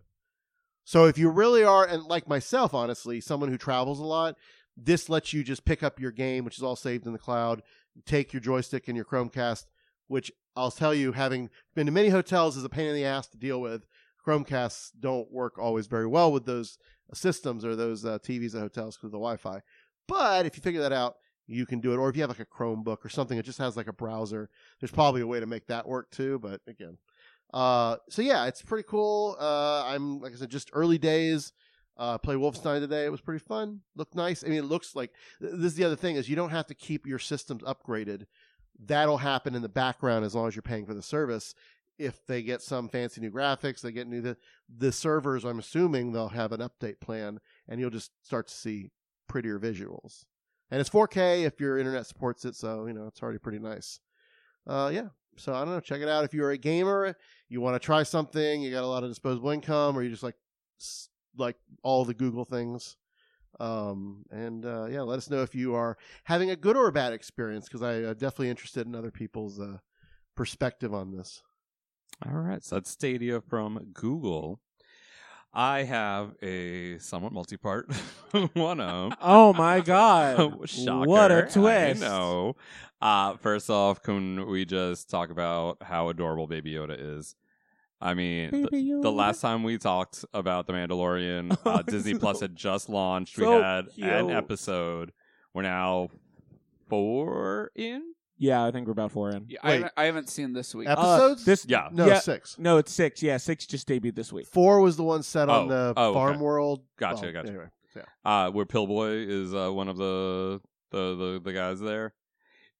Seeing some people in the show throws me so far out of it. That's Pillboy? Pillboy is, yes. Yeah, that's Pillboy. The one at the beginning when he ducks in. He's one of the two that goes to Mando to hire him. Oh, yeah. Okay. That's Pillboy. That's and then the other one is Crush. She's the woman in the that's there hiding out, who is also Angel Dust. Yeah. But it instantly brought me back to American Gladiators. I'm like, that's that girl from American Gladiators there. And then Amy Sedaris was in one. And oh God, Amy Sedaris. And then Ming-Na Wen. Yeah. I was like, oh my God, I love Ming-Na Wen. She should have had more time. I would have loved for her to have carried on and been a part of the series in the future. But anywho, Baby Yoda, amazing. The child, the cutest 50-year-old child I've ever seen. So adorable. Normally, when a 50-year-old is acting like a child, we just go, okay, boomer. This time, I just want to pick him up and hug him. The memes are the memes are killing what me. make it for me. So did Disney back off on their whole "we're going to shut all these down"? Because it seems like they've been proliferating so much that you it's like can't shut a meme down. Well, no, of course you shouldn't try, but they were going after it at one point. They're not going to be able to do that. But yeah, it's so quick and so expansive, and it's not like video. Where on YouTube, if there's copyright, they can shut it down, they can block it, all that. I mean, these are pictures with words on them that are being produced at rapid pace. My favorite is the one where he's just on the ground looking up, all wide-eyed, and it's me waiting for the waiter to finish telling me the special so I can order my chicken tendies like always. I've never felt so seen in a meme in my life. Sipping on some chalky while my dad watches a violent movie and I'm standing at the stairs. These things are, and then there's a Funko Pop that's coming out in I think March. It says spring of 2020. I think so, but I do know that Disney sanctioned company has already released a Baby Yoda plushie, Hasbro plush that you can hug. There's all Hasbro plush. There's a 3 2-pack Baby Yoda figures. One drinking out of his little cup. One where he's got his head back and he's eating the frog. And one where he's swaddled up and you just see a little part of his face. I'm like, have you seen the cat that somebody is posing as Baby Yoda? No. In sort of ways to make it look more because obviously it's a cat. Yeah. But really cute and little just eyes and the ears are the major this was engineered. I said I love it. I love Baby Yoda, don't get me wrong, but it's so engineered. The whole thing is so they knew what they had and they've weaponized cuteness. They've apparently not known what they had because that merchandising team does not have their shit on the ball. That's some other. They're fired now. I mean, because I they wonder should how have had many that stuff ready to go. Even if you didn't want to release it, because the other Mandalorian, the one Jon Favreau voiced that came in that fought Jetpack Mando, one, yeah. After that episode, they dropped merch. They dropped a toy for him that was in production that they managed to not have leak. And then they're like, bam, it's here. So, like, you could have figured out a way to... Maybe that was a bigger spoiler they just didn't want to have, which is... Well, I mean, another random Mandalorian is less of a, like, major thing than if it's like, here's Baby Yoda. Would have probably been all over the place. So I get it. So is the big rumor that, and I mean, I just can't believe this is going to happen, that somehow something in Mandalorian is going to tie into Skywalker? I don't know about tying in, but when this episode drops... the next episode will have already come out because they're changing up the airing schedule for this next one because Rise of Skywalker comes out. I don't know when showings start. Well, showings start on like Wednesday or Thursday. So they moved it up to either whatever the day before viewing start is when the next episode of Mandalorian comes out because I've heard... I don't think it's anything that necessarily ties in from the episode, but they're going to have some stuff that's going to tie into the movie afterwards or at the end that is going to kind of be like a little preview for the movie. Okay, so they moved up the episode airing date in order to account for that and lead into the weekend. And then the next Friday, it'll go back to regular There's schedule. only like 8 episodes, so we're really getting close to we're almost 9, at the maybe end. 9. I don't Yeah. know. So I saw on both Twitter and Facebook today a baking hack involving if you have an angel cookie cutter, you can just take the head off of it and decorate it, and you have a Baby Yoda cookie cutter. I mean, his ears are really weird because the arms are up, but you know, hey, whatever works. But yeah, so Baby Yoda, obviously giving me so much life. Alanis Morissette announced her 25-year Jagged Little Pill like appreciation tour, which was amazing, and I will go see Alanis whenever I can. But the supporting acts are what really sold me on this tour. She is bringing along Garbage and Liz Phair.